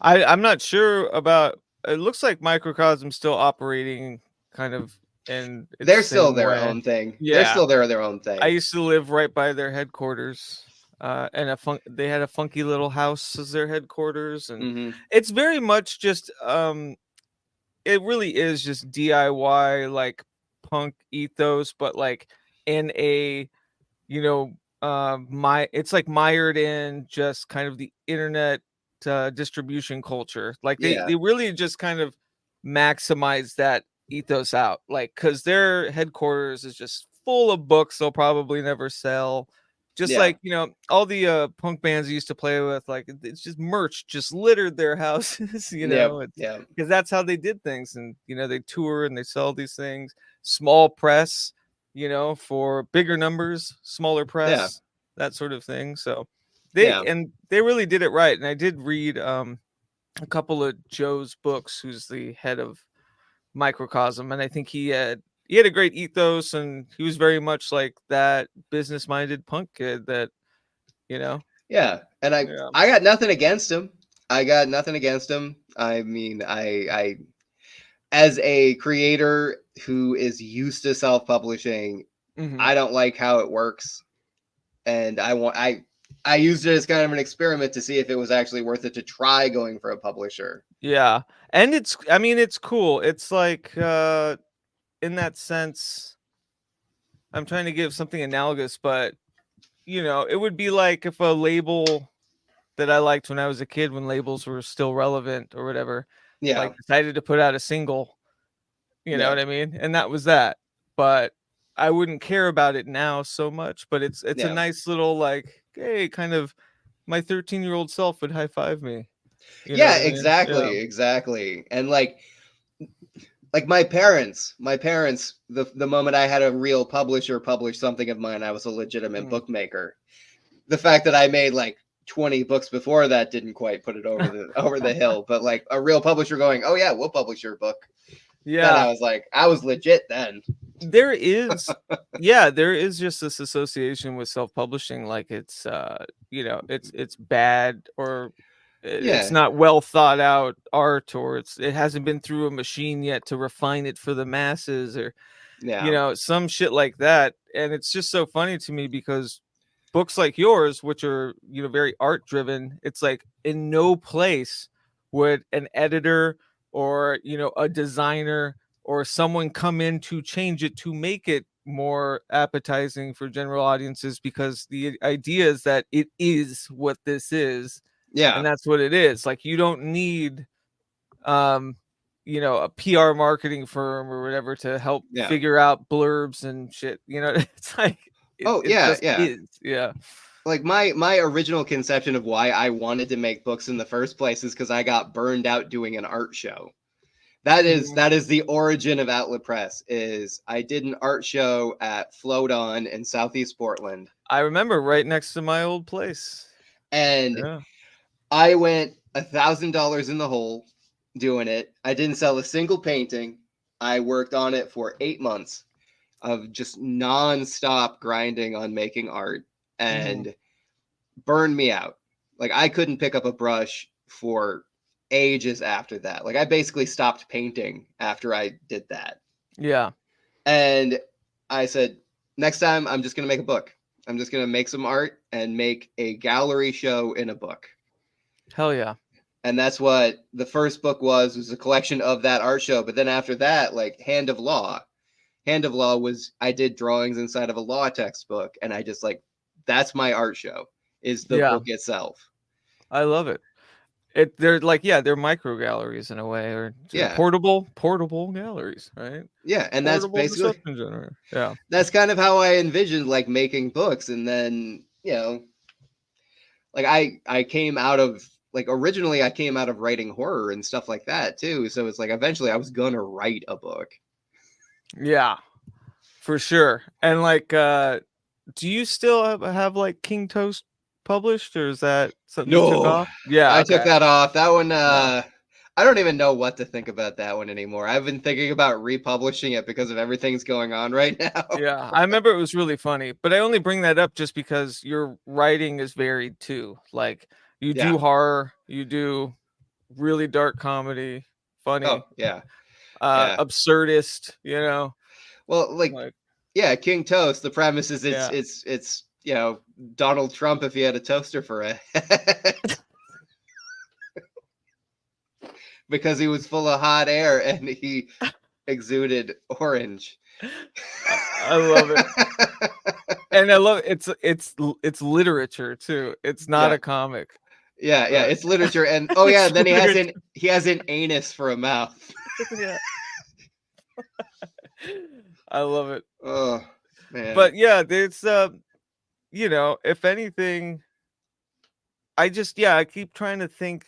I think I need to shield it. I think we grew up at the death knell of the need of record labels and publishing houses and stuff, and it is hard to shake.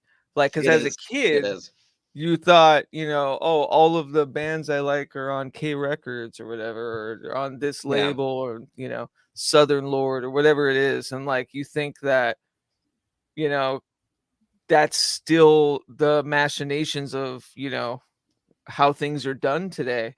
And I guess in some degrees there are, but really just for like seasoned like veterans that have invested or have some other sort of financial kind of outlet, or you know what I mean, or tour all the time, or their books are something like they have something else to kind of feed the money machine, as it were. And it's just interesting, like our generation, there's like almost a trauma of watching the death of that, but also like a revolutionary idea of like, cool, we got it. Like, this is what we wanted the entire time. It's to say, fuck you, record labels, or, make our own record labels. Yeah. Well, I mean, it's the twilight of the brand being the brand and the dawn of a person being a brand. Yeah. Interesting. Like, personality.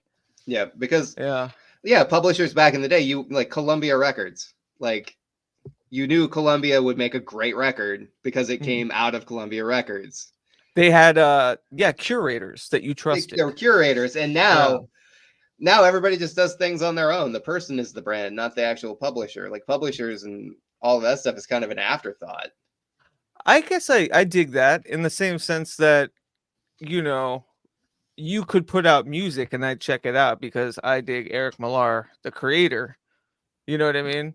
I think that's better instead of, or like there are parts. Some people don't like my music, but they listen to the podcast, or they like, like my writing, or they don't like anything at all, which is mostly, I'm just kidding. But, it's very like piecemeal with that.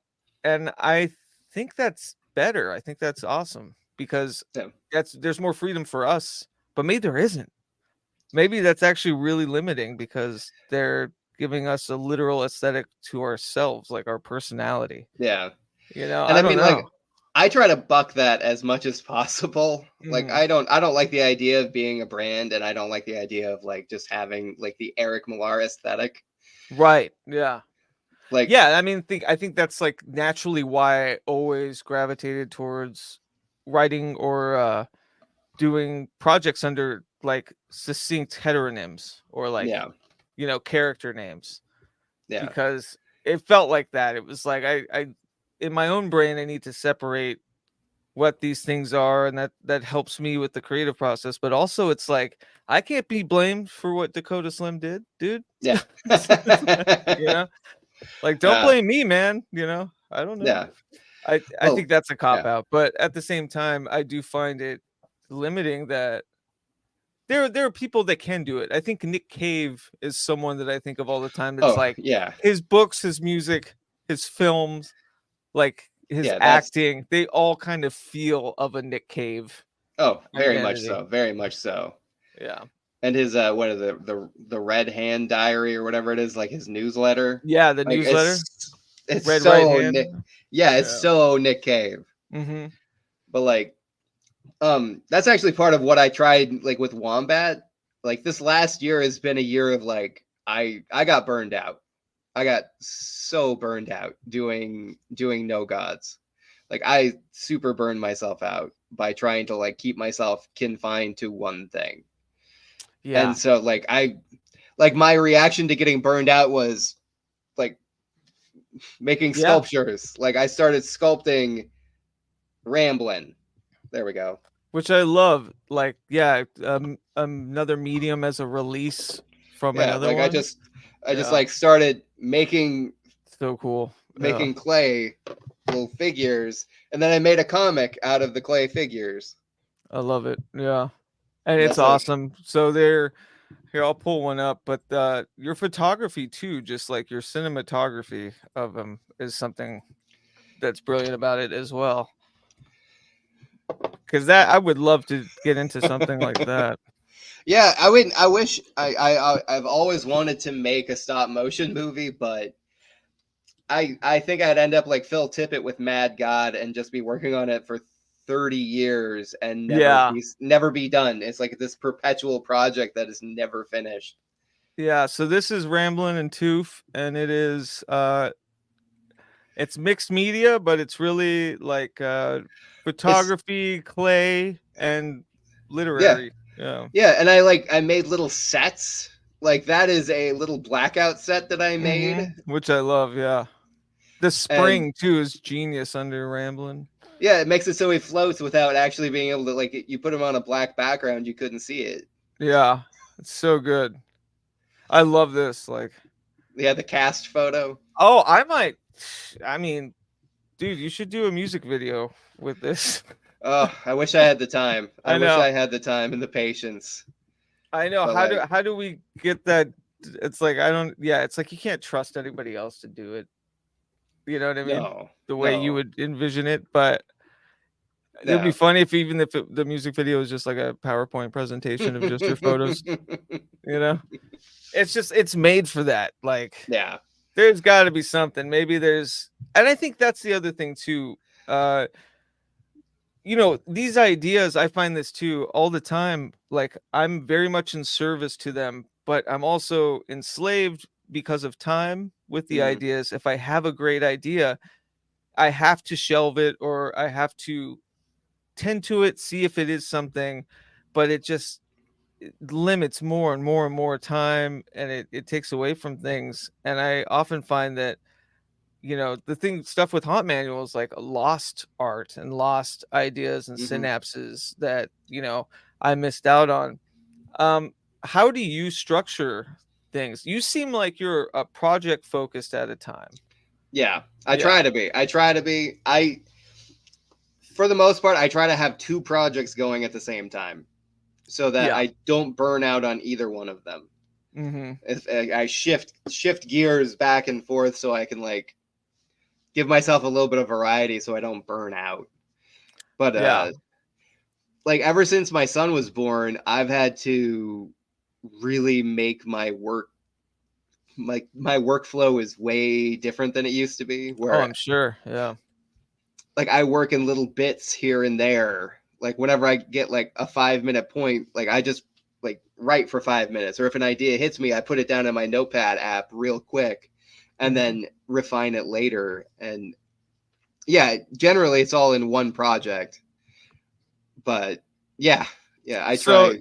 And then just cycling them. Yeah, scattered. Yeah. Okay. I'm so scattered now. I think I'm always just so obsessive about finding like a routinized way to juggle all of my stuff. But I'm with you. I basically, at any given time, it's going to be 3 projects and like kind of combustible parts of them, with like a release one kind of as like a extra, like painting with my grandmother's paints, or like Yeah. something I just have no expectation of, or it's not, harbinging. Like Yeah. you were saying, like just something to break out of the mold, not care what comes out, or free of Mhm. judgment, just to experiment, But I think I'm finding with like the podcast in the macro is like that. I'll go months without releasing something because I'm just like, Yeah. I'd rather do this other stuff. You know what I mean? Yeah. And there's got to be a way to kind of like tend to it. I think I've found it recently, and it really is just giving very like being easy on myself about loose deadlines, but knowing, hey, this month this needs to get done, this needs to get done, and this needs to get done. Yeah. Instead of like this looming, when is it going to happen, or it has to be out by this certain date. It's like it comes out when it comes out, but know that I am focused on it. Yeah. It's like- Yeah. and And yeah, yeah, I give myself pretty solid deadlines on most things, and I probably shouldn't because I know a couple of things I've released in the past, their quality was less because of the really solid deadline I gave myself. But I give myself generous deadlines now. I would say that's the same. Yeah, generous deadlines with like I don't speak about them until I'm certain, but Right. like the deadlines are in my mind. Like the podcast will come out this week, but I'm not going to say what day. You know what I Yeah. mean? Yeah. Or And the like, Haunt Manual chapter will also probably be out this week, but probably more like next week. But I'm not going to yeah. say what day. But I Yeah. know, yeah. Yeah. And like Wombat, originally, like my deadline for Wombat was the end of the year. Like I'm going to put this book out at the end of the year. And then the other project started to ramp up, and I was like, nope, I'm putting this out now so I can actually put more energy towards something else that I will also put out at the end of the year. I do like that. You were just, you kind of like snuffed it out. You're like, I don't have any more time. It is what it is. I'm going to be fine with it. My interest is Yeah. here. Yeah. And it's great. Like, it doesn't seem like it suffered at all from Oh, that. and like realistically, if I would have added more to it, it would have made it a lesser book. Yeah, I think so. Yeah. Like 200 more pages succinct. it's a really good level. Like it could hold people's attention for a long enough period of time, and it's a solid body of work. Mm-hmm. Where like if I had like been like, oh my god, I gotta get something else in here before December, I would have made shit. Yeah. Like I would have made filler. I would have made filler. This is in line with what we've been talking about too, and just the process of the new book, because I've said in that same way, I'm closing the like Haunt Manual experiences end in October, but the chapters will continue to come out probably until the end of the year. Yeah. You know what I mean? And like, I know the end of where I'm hitting. It hasn't been written yet, but I know where, like, generally where I'm going. So there is like a loose kind of deadline, and I want it to be done in 2023. I think that's important. Yeah. But how is that? Because I know you've mentioned with the new book, you're like, how do you know when to end it? Like, it just, I don't. It's a weird thing. I see the finality because I look back at the last chapters, and I know that I'm itching to edit, revise, design, and I know that there's 2 or 3 left.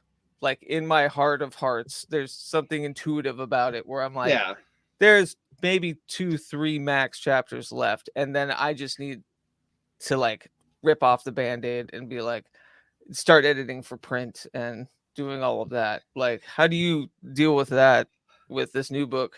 I mean, that's a tough one because I don't even know. Like, I don't know if it's done. Right. Yeah. Like, I feel like I got my ending. Like, I know how it's gonna end. Like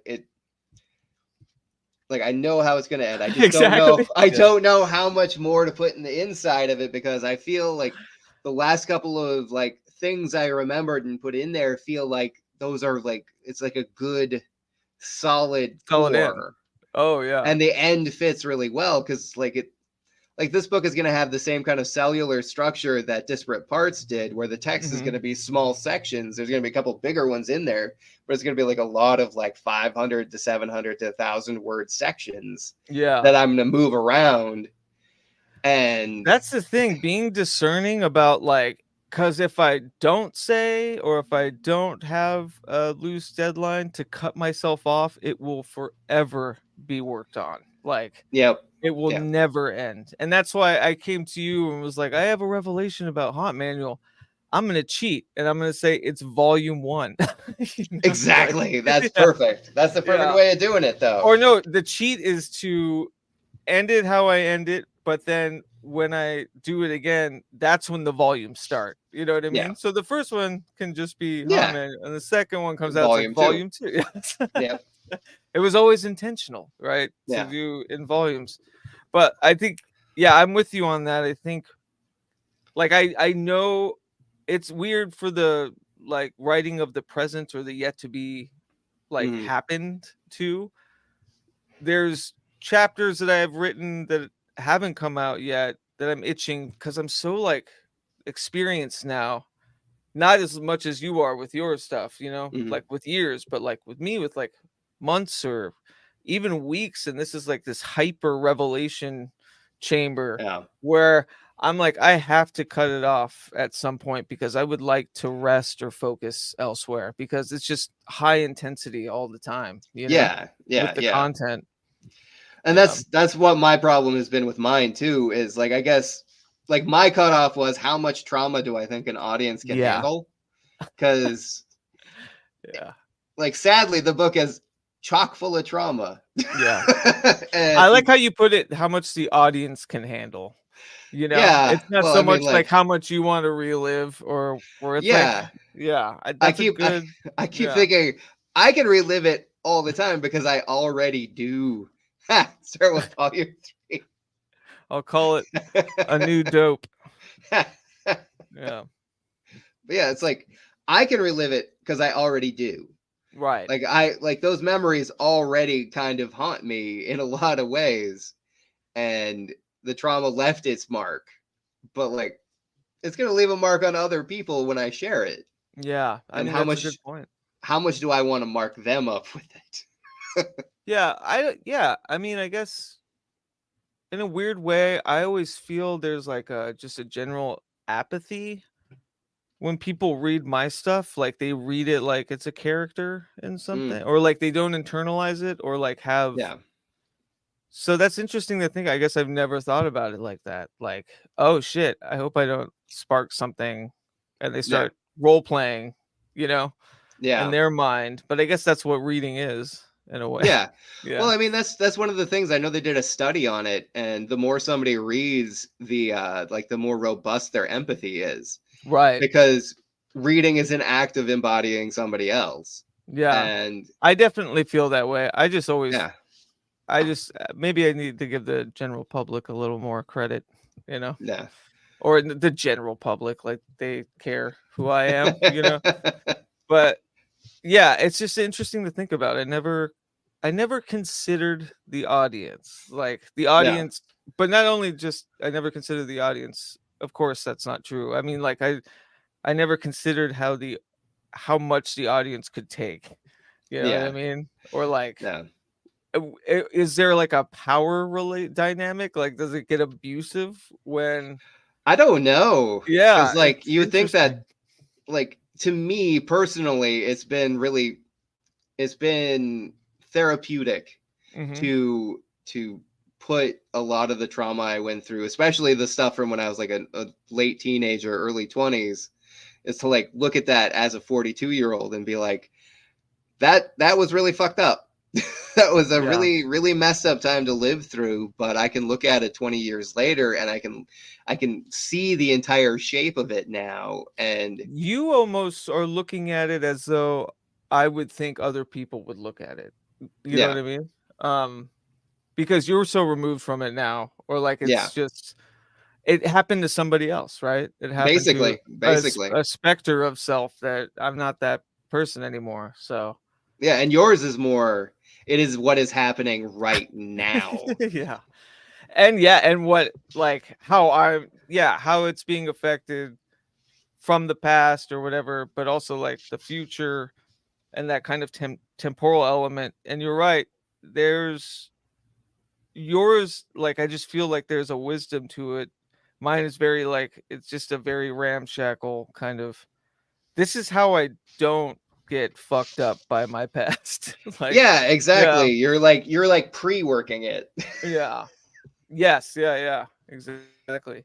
We had Yeah. talked about this too, about trauma, about, when I was doing interviews and people were like misunderstanding about what Haunt Manual was, and like, Mhm.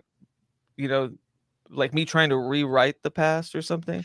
I don't think Yeah. they were mistaking me, but they were mistakenly comparing it to somebody who had similar ideas, but their whole thing was to rewrite like the Yeah. past.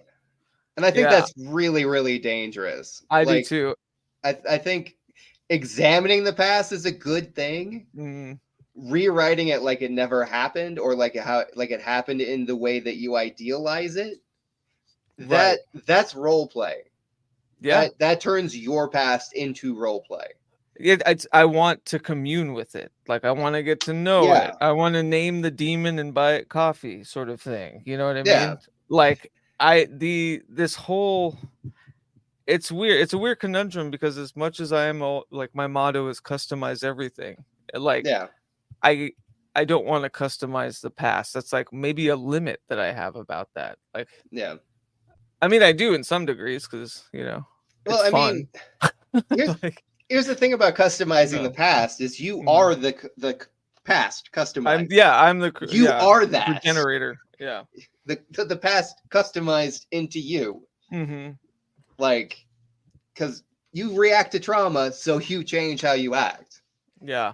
And like, With a microphone hearing itself from the past. yeah, like actively engaging with the trauma is a new way of dealing with the trauma. It's a different way. It's not like, Right. I It's not mean, rewriting it. it's Yeah. not rewriting it. It's just dancing with it. it's dancing with it and Mhm. like, just seeing it for what it is.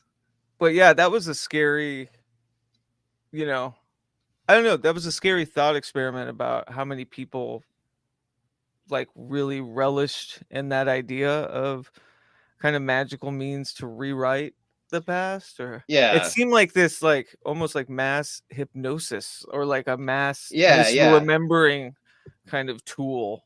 I of Yeah. course I don't know it very well, and I'm just going with automatic thoughts that I had. Yeah. When I heard that. Well, and like like I know we're thinking of the same person and the same Mhm. ideas, and like I was going off of like interviews and things I was hearing, and it just didn't feel right.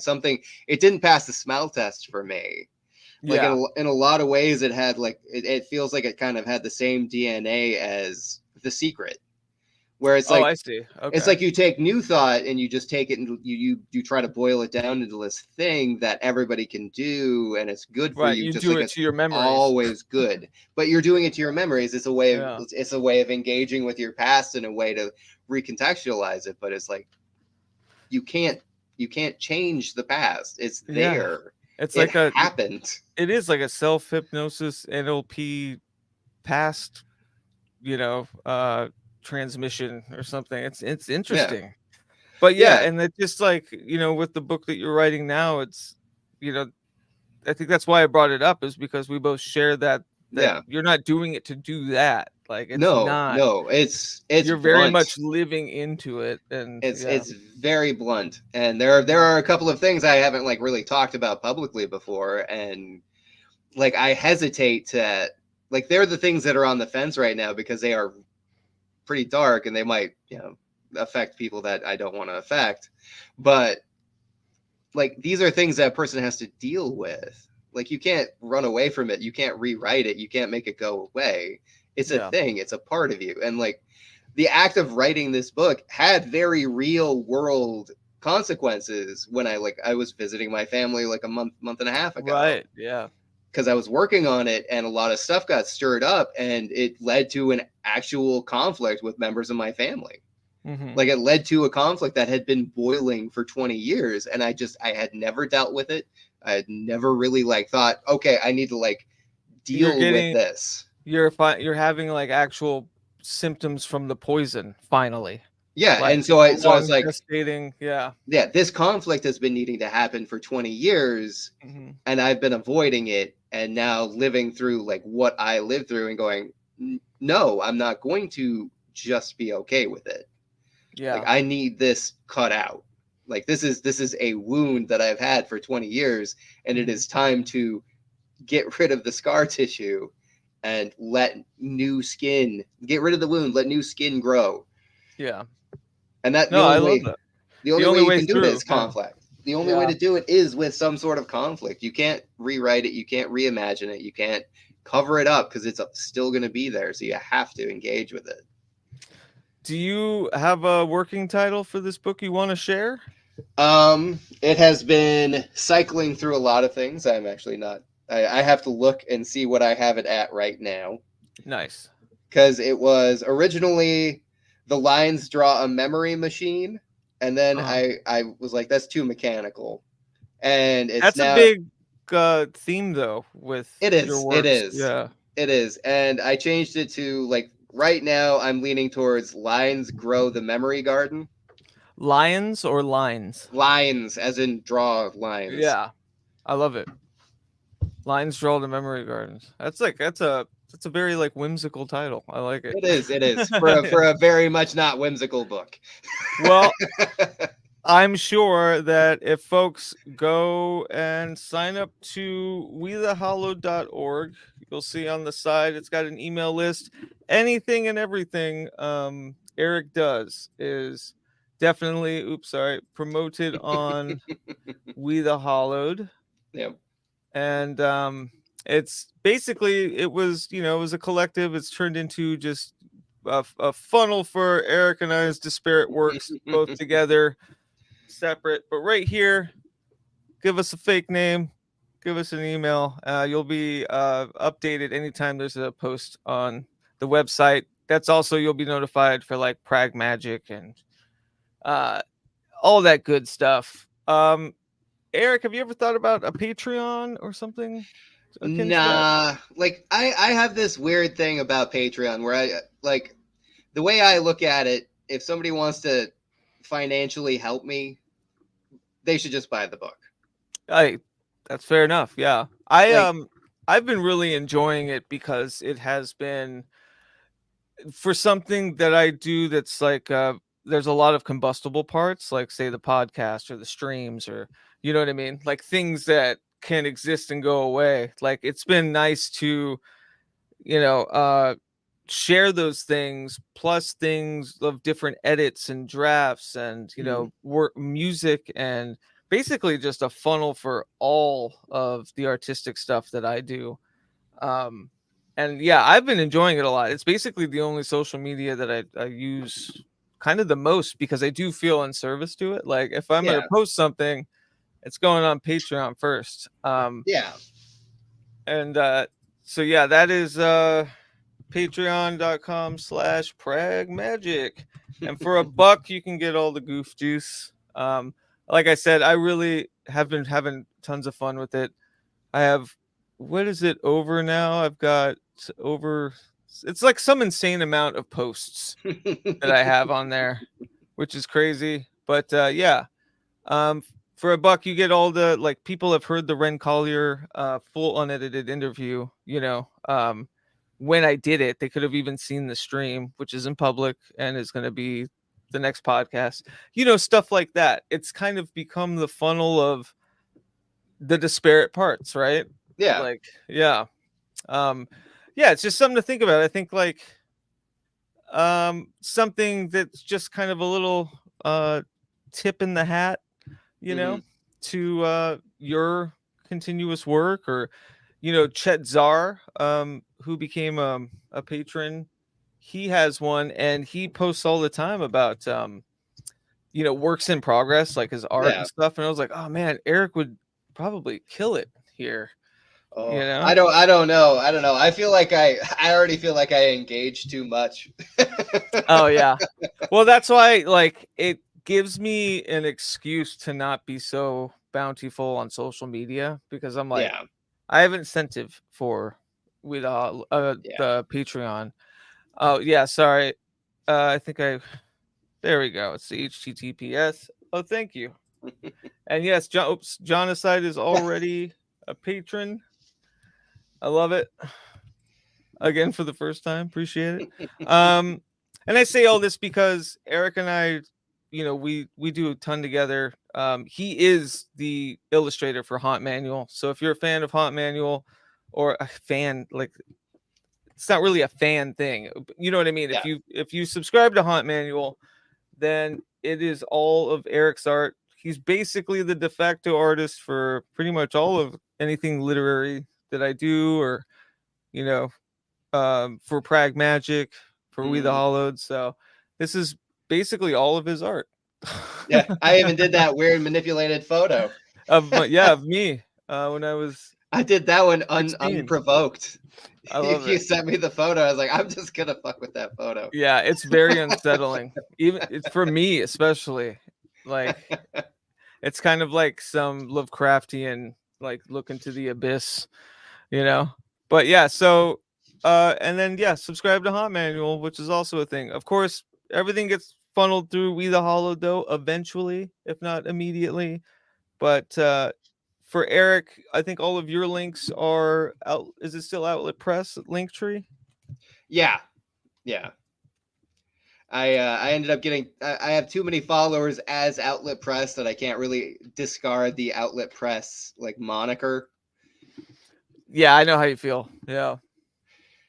Like, so there you go. I'm gonna put this. Follow him on all the socials. Again, I think we're pretty good about anytime you post something like a work that's out or that you're doing, it's usually through like We the Hollowed. So, yeah, I was cross post between No Gods and We the Hollowed these days. So there you go. Love it. There's basically all of his most recent works in print, that's really nice. My link tree, I've got to redo. Have you seen these universe sites? You showed me, and I couldn't quite figure out how to like do it properly for me. Yeah, I'm trying to think if I messed with it. I couldn't figure out how to edit it either. I brought it up the other day and was trying to edit it and have fun with it. And I think you have to have an iPhone or an app to do it or something. Yeah. Or I did it on, you can't do it on your phone or something. Yeah. So yeah, it's like pragmagick.univer.se. And yeah, it's basically like a link tree. I just really like it. It looks slicker, Yeah. So, there was that's the famous that's the famous that is the image. Scavenge Rituals drawing Eric did for Rebel Ross. So there it is. Yeah, I got that one done in like 2 hours. And it's now become like an iconic, I post everywhere. It's like fucking profile pic for everything now. But yeah. So yes, please check out. Is it not switching? All right. Yeah, check out his new book. I'm really excited. I'm definitely gonna, shout it out when I get my grubby hands on it tomorrow. When it comes in the mail. Yeah. So it's Wombat, but it's the same book, not the same name. Yeah. I'll let you. Oh, I already did that. Let me see here. Because it's got like the redone operator's code. Yeah, I love it. That one especially. The buried. No, the flies. Yeah. That was such a cool little thing though too. I love I held that idea for so long.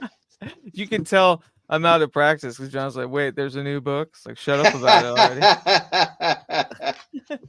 Yeah, it's got just want to make sure everybody knows there's a new book. New book. Yeah, new book.